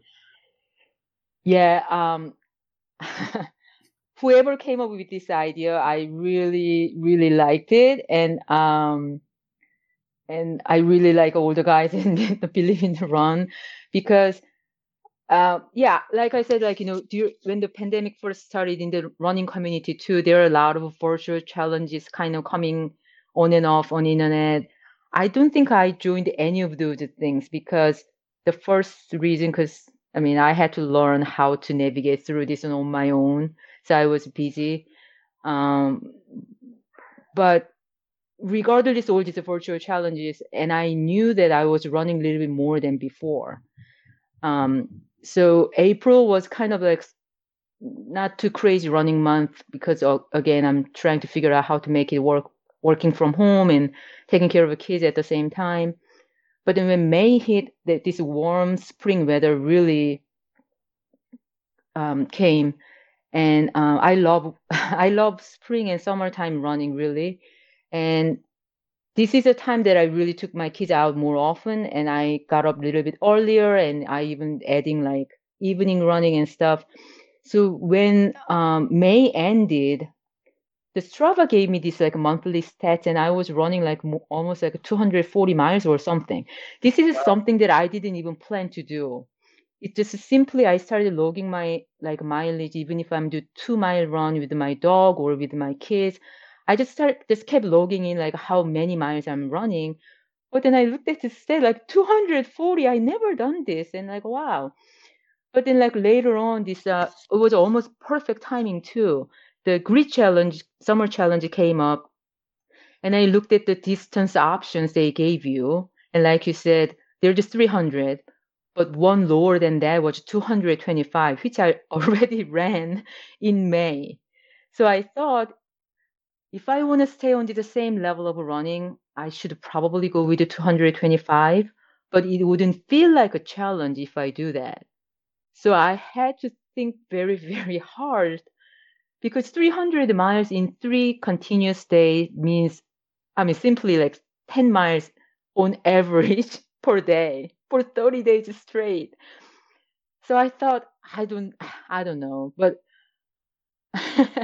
I mean, part of me thinking that like, I blame all these like awesome the Baltimore runners that I started following on Strava because I saw them doing like back-to-back marathon for like 5 days. And I'm sure you know who I'm talking about. Yeah, that's a Johnny Lyons, 7 days Yes. in a row of marathons. Yeah. And then there are other like athletes out there and they are doing like 100 miles per week. And I'm nowhere at that level, but I just get so inspired by their efforts. Like there's no race, just nothing in sight, right? In terms of like the coronavirus and the running and whatever that we have in ahead of time that we wanted to plan for. But then they were just out there and just keep running. And I thought I should really give myself one big challenge by signing up for 300. And I'm gonna tell you, it was a big challenge, and I loved it because it was such a hard month, and there is no way out. Because if you kind of talk yourself out of it, like, okay, I'm really tired or I'm really busy, my children are cranky, so I can't do this one today. I'll just add more miles tomorrow. But that means you need to run like 20 miles in the middle of a week, and that's not gonna happen. So I thought, just gotta do it, every day, 10 miles. It was fun though. I mean, I really loved that experience. Right. And as I recall, I mean, some days you would just do the 10 all at once, but very often it would be, 7 in the morning, 3 at night, 6 in the morning, 4 at night, again, in that time with your kids. So that was a way that instead of doing a long run every day, because 10 miles, that's a pretty good weekend long run for most people, unless they're really training for something. But do you feel like breaking it up into sometimes 2 in a day instead of just 10 all at once? Do you think that helped to make it easier on your body? 8 to 10 miles is kind of like my favorite distance when I'm running by myself. I think it just gives me the perfect amount of like happiness. I'm not feeling too much pain, but it's just right amount. So breaking into small chunks is kind of like 3 miles and I'm just ready to run. My body just warmed up. I'm ready to go, but I have to go back into the house and get ready for my afternoon work or check on the kids. But I could make it like a little bit more fun. Couple of things that I did to make that work was like if I'm like if I ran out of like bread, just one simple thing that I forgot at the grocery store, I can easily do 2-mile run by just running to the grocery store and don't buy anything else. Run in, get a loaf of bread, and just run out and just run with a loaf of bread in your hand. Other things that I did, the Strava, that's when I found the Strava segment. So since you're running the same road, because I mean, during the month of running, I mean, kids were out of school and I really wanted to literally run around the block where I live because I don't want to like drive too far away to run like on a trail or anything like that. So as I run the same like route over and over, they give you like all kinds of stickers, You are like you have this like metal stickers for your PR of this. It actually became very, very fun. So if I have to break it down to like 2-mile thing and might as well take that route to challenge the course one more time to have a little bit more fun because I don't like that necessarily like the 2 or 3 mile short run. So there are different ways to kind of entertain yourself that way. So it was okay. Breaking into 3 different runs. You earned one of those local legend badges. That was something they added during this time where people were running their neighborhoods anymore. I'm sure you were the local legend of Register, probably. Yes. Yeah. Yes. I love those stickers, but those are, I mean, somebody needs to come and break that. Yeah. So once you achieve this 300 miles in a month, and again, you picked the hottest month, you picked July. So knowing that you would accomplish that, you still had, almost half of the year or 5 months of the year remaining. you started to look at the rest of the year, and people started talking about some of these fall ultras that were still being planned. And, you like the trails anyway, but hadn't run much of it. How did you get the idea of running the legendary JFK 50 miler when less than a year before you hadn't even run a marathon yet? I know. And now you're taking on one of the oldest and most legendary ultra marathons, and not a 50K, but a 50 miler. What sort of got you thinking about that as your next big challenge? It really, I know some people jokingly say like you're drunk and you're so happily registering for a race that you don't even know about. I mean, my case, I don't drink like that, but it was like I was in some kind of high because I'm like, oh, I run like 300 miles in 30 days, and I really make this like running as my lifestyle, and I'm so awesome. I don't know. So I'm kind of like walking on that kind of cloud, I think. JFK 50 now holds a very special place in my heart right now, right? Because I ran it, but I didn't really know a lot about this race. I mean, I don't know. I need to ask like my friend, like Missy, about other trail races out there, because I'm really new to this world and don't know many places like to run a trail or just even trail race. 50K or 50 miles is all new to me. But then one day, like in August, I was just scrolling on Instagram, and this JFK 50 the sign up page came up, and it said we are planning to have this race this year, and there are still spots available. And I looked at it and I asked some like the local running friends that about this race, and like you said, it's just such a fabulous race. A lot of people have this on their bucket list, and I thought if nothing else is going to happen for the rest of the year, at least I can finish this course in 13 hours of a cutoff time. So from there, and I'm kind of a person that like, just making some decisions by gut feeling and not thinking too much about it. Because when I start analyzing things and putting too much thoughts into it, I just kind of mess things up. But then this one is like, my heart is in it. I think I can do 50 miles. It doesn't have to be JFK 50 miler, but at that time that was the only like available option. So I registered for JFK 50 miler in August. I think I registered for it in August, thinking that I can take it to the next level, just gain some experience of this ultra running and what it's like.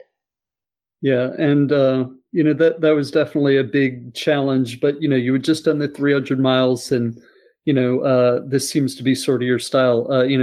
Don't take a small challenge, take a big one. And you had already run. I think you ran a 50K around your neighborhood or around Towson area at this point, or were you still yet to do that? That actually happened in May. I think that's how my May mileage got so big. So this also happened because my work is at home and my kids' school is at home, so I don't really travel far. And other reason that I stayed really close to my house during this like crazy time. I don't know if you remember in the beginning of the pandemic or the shutdown happened, there was no public restroom that you can use, and all these like friendly like coffee shops, they give you like water if you walk in, if you run out of water and ask for it, and they always give you free water. That actually became a challenge one day, and I really wanted to use a restroom and there was nothing, and I had to run home really, really fast because area that I'm living, it's nothing like you can go behind the tree, it's just all the road, and I realized that I may not be able to do long runs like 10 miles away from the house. So one day, I just ran just a couple of blocks around my house, and it was like exactly it was 3.3 miles to be exact. It was a 5K loop. And I thought, I like this loop. So one day you go out, do it once and twice, and another day you went there, like you do 3 times, it felt okay. And during that time, you can use your home as an aid station, you know? So that 50K was even a little bit before, like a lot of people talking about like a backyard ultra, and because it also came very naturally too. But I wanted to see how many loops I can do, because that's another thing that I wanted to challenge myself with, like just the mental like focus. Like, can I do the same thing over and over? And I thought, because I'm kind of person like run and just appreciate different scenery and different places, but doing the same place like over and over, I don't know how they would make me feel. So that 50K, I started the first 2 loops by myself, and some friends came up to run more than a few loops with me. Catherine, Fieldflower, and Missy and Joe. They came and ran a couple of miles in the middle of it together. And actually, Catherine ran a lot that day with me. And when she left, I had 3 or 4 loops to go, I think. And it was very difficult, because after you're like the people who trying to run with you, they're all gone again. You're already like 20 miles in, and you have to do 3 more loops of the same place that you did, and it was very challenging. But there was also a day that I learned that I can run a little bit more than a marathon distance. It was fun. That now I can say it was fun, but it was hard. Yeah, well, and so you've been challenging yourself a lot here, and so now you've got this JFK 50. What did you do to adjust your training now that you're even going 20 miles further, almost 20 miles more than the 50K that you ran on the road? Plus, you're also having to run the first, I don't know, 15, 17 miles, something like this, or like a pretty good distance on the Appalachian Trail, which is much more challenging than most of the trails that we have close to Baltimore. So what did you have to do to sort of be prepared for that part? So the AT section of the race,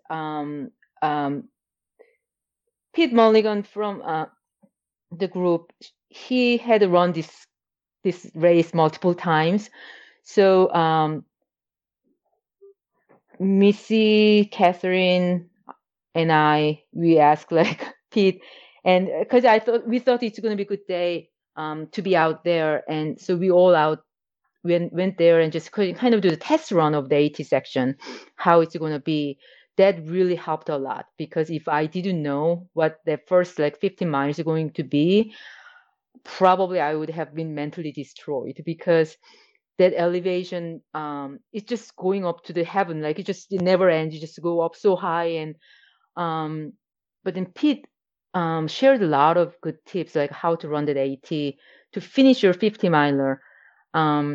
So that kind of training one day out there, that helped, like, because I know what I am getting myself into, really.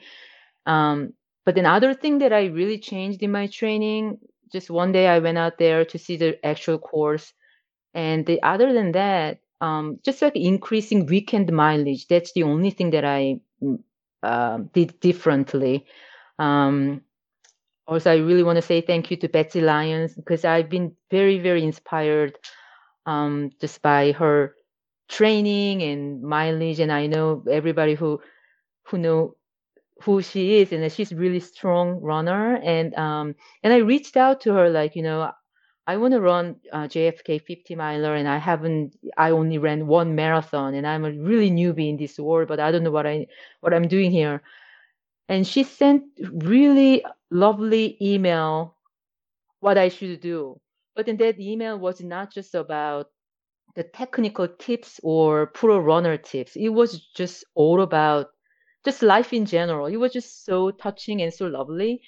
And but then one of the things that she mentioned, her first like a 50K and 50 miler, she didn't really increase her weekly mileage too intensely for those. But then she started introducing the back-to-back long runs over the weekend. that's something that I definitely learned from her. So I, run like 18 miles on Saturday, and then you go out and try to do another 20, 22 miles. That's the only difference that I made in my training.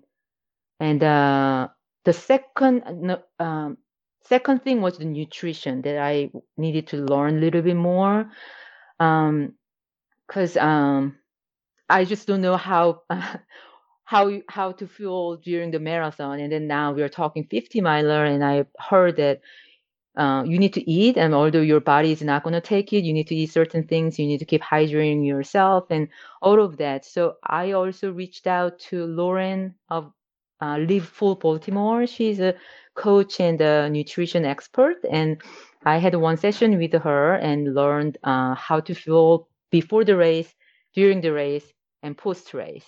And that was really helpful too. I learned a lot, and I trained when I was doing the training back-to-back long runs. I had all these like little peanut butter jelly nuggets in my pocket, and I just practiced with it too, just eat and run at the same time. So that was a fun thing. That was definitely I've never done, because sometimes I don't even like consuming like gels and goose like while I'm running, but I had to practice that. So that was the new thing with ultra running. Yeah, and so training, you came through that, healthy and ready for race day. So let's take us to race day. What it was like for you going through that experience. It was sort of a strange feeling the couple days before the race. There was sort of even a national conversation about whether it should happen or not, because there's about 1,200 people. The COVID numbers were just starting to increase. What was it like being out there that day, and just share some of your moments, memories Right. of that day. I kind of prepared myself that this may be canceled the last minute too, because who knows, we all need to do what we are told to do at this point in terms of the virus and how to protect ourselves and others. And but we the race director put out like almost weekly videos of how we are gonna run this event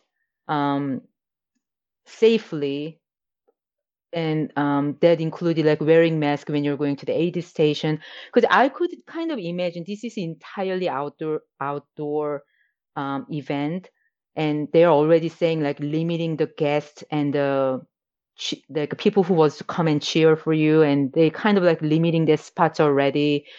So if it's really just runners and aid stations along the way, with a 50-mile distance, it's all going to spread out. So that's kind of what I was hoping, because I'm not, one of those like elite group. They like, probably need to run together, like, really competing, because my goal was just really finishing. But then all the COVID related health protocols they put out together seemed to make sense. And I had to think about it really hard too. If I had to travel from like out of state, maybe it would have been different. But then for me, I live in Maryland. I can just drive there in the morning of the race. So I'm not like crossing 3 different states so I thought I could also go there and, just to participate. And, that's how they decided to run it. And you just got to follow the rule every possible way. Don't ever break any rule, because they had like a really long list of things to do and things not to do. So I read all the things over and over, and I kind of getting a little bit feeling better about it, because I had to flip the decision many times. Do I want to go or do I not to go? It was very hard. And then the news that came out in the media didn't really sound so good, and like why you're doing this kind of things and you all need to stay home. But again, I heard like the winner of this race doing a podcast on another platform, and he was just saying that, for some people this is just their life. Especially pro athletes, this is how they make their living, and they go to the races and do the things. And we are all navigating through this journey, like, how to make things happen while we're keeping everybody safe. But again, my final decision that I'm going to go to run this race, I mean, I even thought about it. Like, if I go to the finish, the starting line, if things seem like out of control, like, oh, I don't want to go there, and I was actually thinking I may just like drive back if things don't look okay. But again, I just like as I thought. I mean, just at the front line, they had a 3 stage at the time, so not, and then it was not even 1,200. There were 700 people showed up. So it was really well spread out, and I mean, it quickly like dispersed, because the course being so long. So I didn't really feel unsafe. I think I I almost felt like I had a close contact with people, much less than like you normally would do in a grocery store, and then you still have your mask on. So it kind of worked out. But like you said, going into the race day, it was just a lot of thinking into that. Do I need to go or should I cancel? It was a hard decision. Yes. So you get there, you see that everything, seems to be okay, and the gun goes off for your wave, and on with the race. How was it for you? I mean, this was a big new challenge. This was your kind of signature race for the year. Was it more of a physical challenge, a mental challenge, or quite a bit of both? Just share some of your thoughts and moments. Yeah, I will share a couple because I thought just like my long runs, and I thought I would probably capture a lot of thoughts that's coming and going in my head because it's such a long race.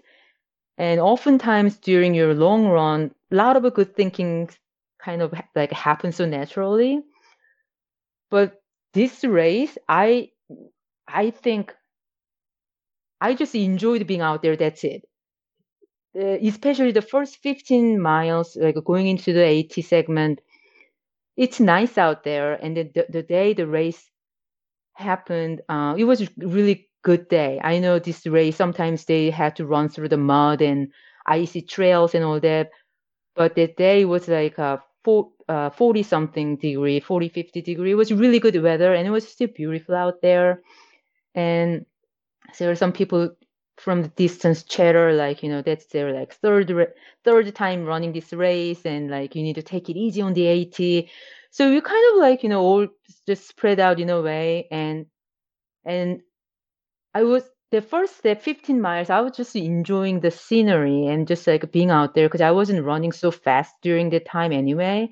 So I was able to see what's going on around, some other runners or just like, rocks and trees and skies. And it was just so nice. And it's like, wow, this feels like I'm so alive, It's like such a nice day to be outside. So that 15 miles was just that. And I didn't really think that it was physically too challenging during the segment, although it was a lot of going up the hill and that elevation is crazy. And but I kept my distance quite not too slow, but slow enough for me to enjoy, and I'm not out of breath, and I am still eating my potatoes that I packed, and so I try to keep like giving myself enough amount of carbs so I can burn it later.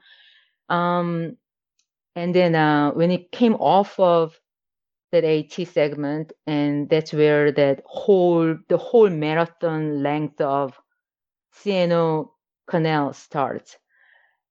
And I really love that path because it's like NCR, but there is water right next to you all along.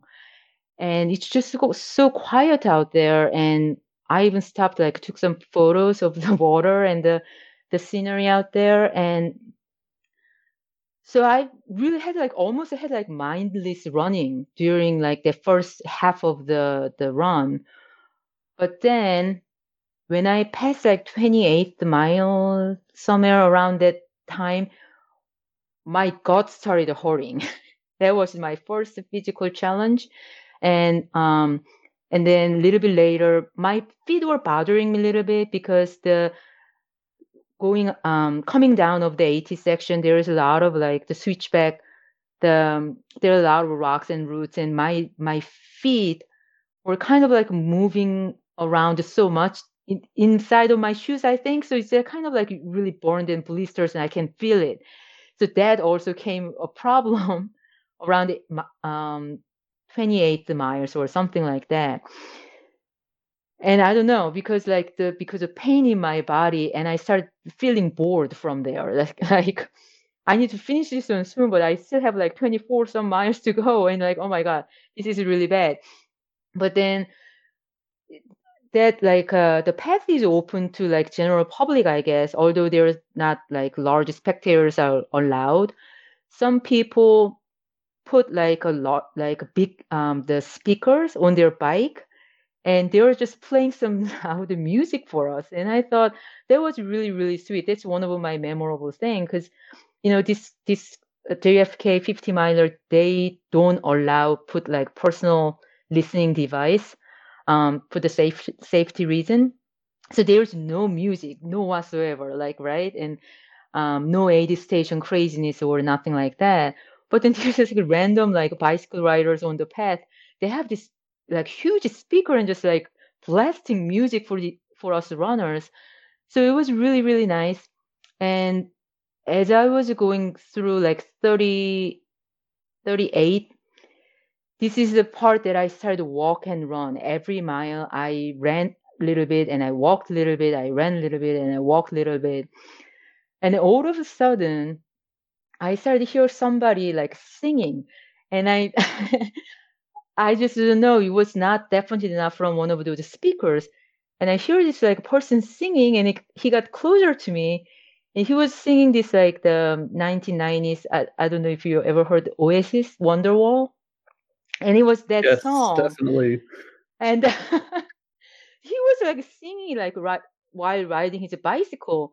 And then now he passed, but now I'm thinking, why does he have to sing that song? Because I have during 1990s, like my sisters and my brother in Korea, we all loved all the Britpops, and Oasis was one of the big bands we all liked. And we thought if they come to Korea, we're all going to go to the concert together, which never happened because I moved to America. And after I moved to America, Oasis came to Seoul. So it was so funny because my memory of this band was those good memories. But then all of my sisters went to this concert in Seoul, and we are still like sharing good memories. I'm in America, ready to go to work, and they're just ready to go to concert and party, their nights out or whatever. But then the following day, I got another call from my sister, and I just ignored it because I had to go to work, and I didn't know I just came back from work. So I didn't know what's going on. And that's how I found my father's like just passed away. Sorry, because I don't know, because Oasis has like this kind of things in my heart. And for a long time, if I'm driving someplace, if Oasis comes on the radio, I had to pull over and cry because it was just such a, anyway, sorry. I was gonna, but this is a really memorable moment for me because I know some of the ultra runners, like people doing like 100 miles, and so they all sing like in some way because nobody's around you anyway, and you just kind of need to entertain yourself and go through your thoughts through singing. So I'm just like listening to him like singing Wonderwall in such a deep, low voice without any musical instruments playing along. And I looked around, I was running, and there was nobody. So I thought I got to experience singing along this song while I'm running.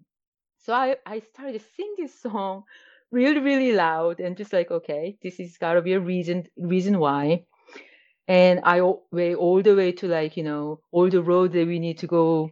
They're so winding, and the lights are blinding, and I'm just like singing, and like there's nobody, but I gotta finish this race. And my dad, and I miss him every day. And it was just like so much love though, because through that experience, like my family and my, time with my father, and all that connection, like out of nowhere, this guy just sings it Oasis song. Like, why does it have to be this song? But I thought there gotta be reasons. I'm just gonna sing this song. So I'm singing, and then it was funny because how the thoughts kind of like evolve around this thing. like later part of the song, it comes like, maybe you can come and save me. I don't know if you remember the line. There's a part that comes like, because maybe you're the one who's going to save me. But then I'm like, you know what?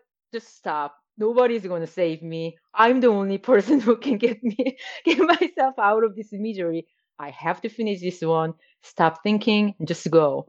So I just kept running, and but then because of that song, and the memory just like struck me like that.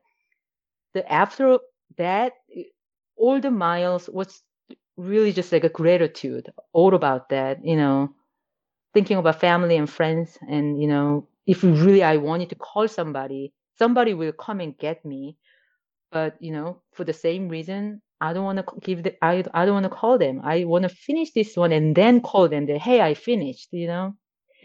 So that's how I finished. I mean, just really the one memorable thoughts that came to my head was about the song, and losing my dad in such a unexpected way, and bringing the memories of my earlier 20s and 30s. It was really odd, but I mean, it's a humbling experience, because you're out there so long by yourself, and you can only appreciate people who always try to take care of you, even though they are far away, but still their mind is here and their spirit is here with me.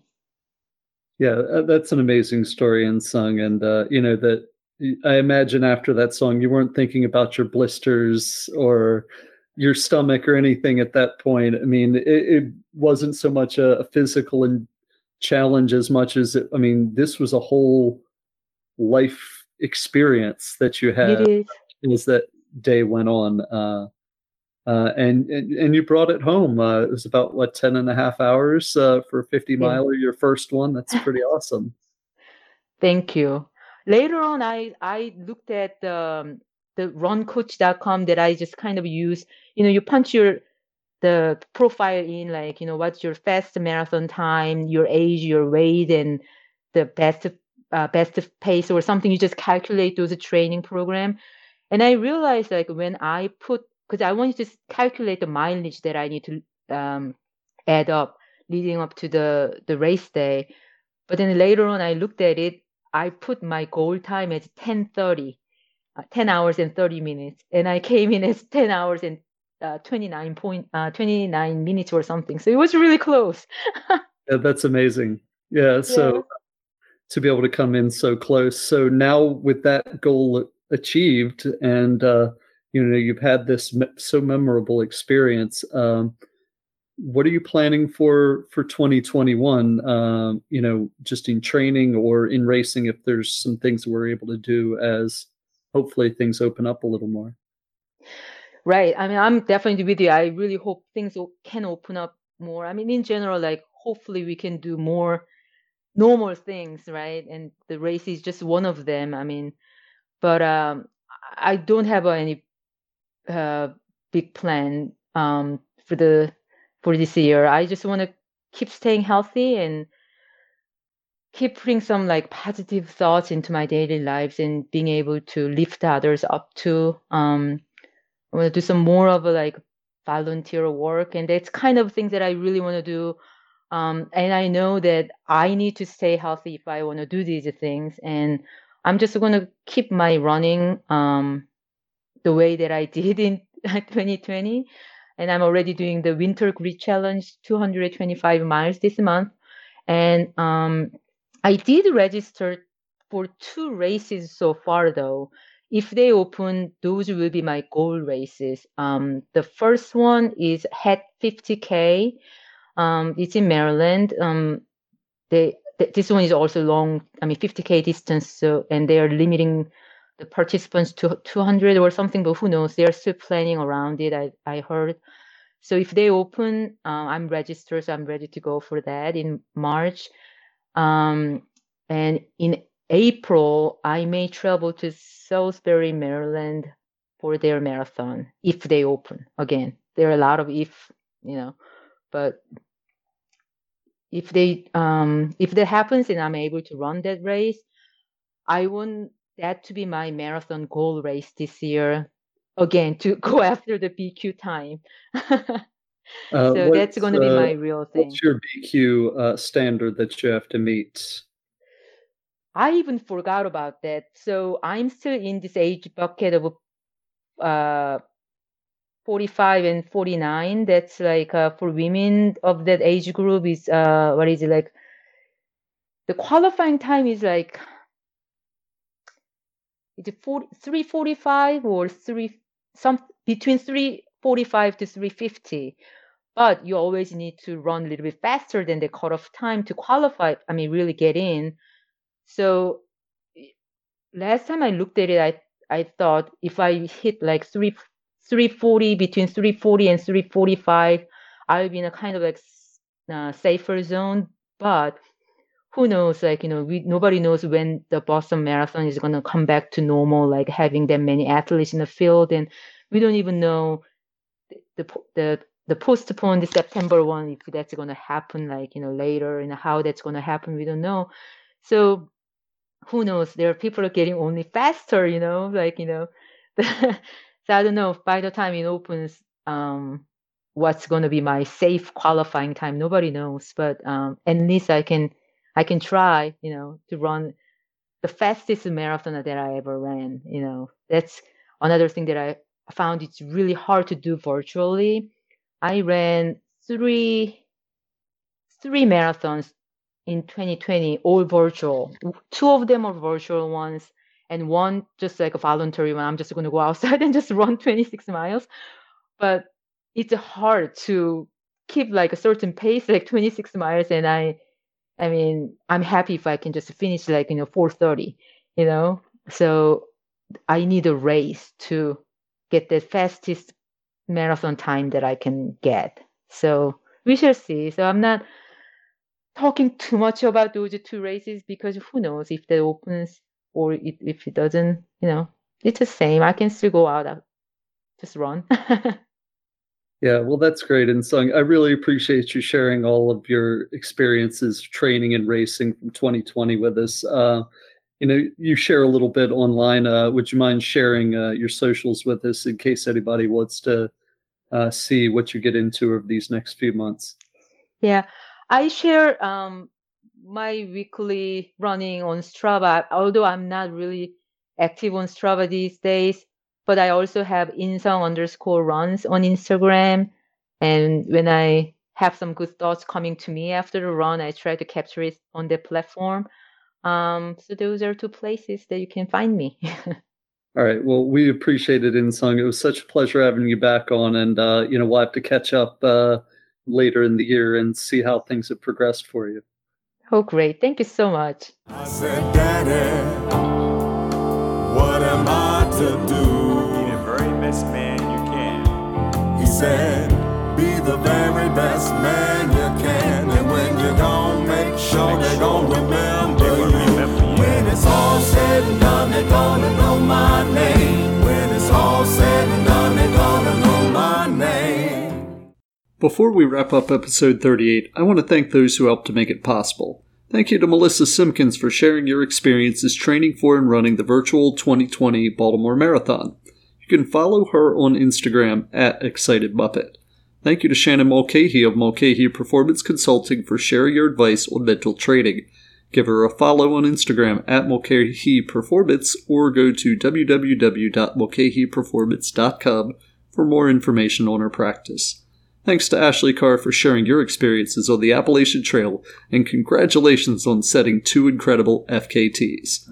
Thanks to Dr. Rozalyn Moore for sharing advice for staying strong and healthy as we run and train. You can find her on Instagram @Dr. Rozalyn and on her website rekineticpt.com. And thanks to Insung Kim for sharing your experiences with the Summer Grit, and congratulations on running your first official ultramarathon race at the historic JFK 50-miler. You can follow her on Instagram @Insung_runs. A special thank you goes out to the Kelly Bell Band for the use of your music in the podcast. Go to www.kellybellband.com for more information on this incredible band and buy some of their music and merch to help them out until we can have concerts again. Last but certainly not least, I want to thank each and every one of you for your support of the podcast and for telling your friends about it. I make this podcast for you, and it would not exist without your support. We'll be back soon with a new episode, but until then, I hope to see you running around Baltimore. Might have to get a ball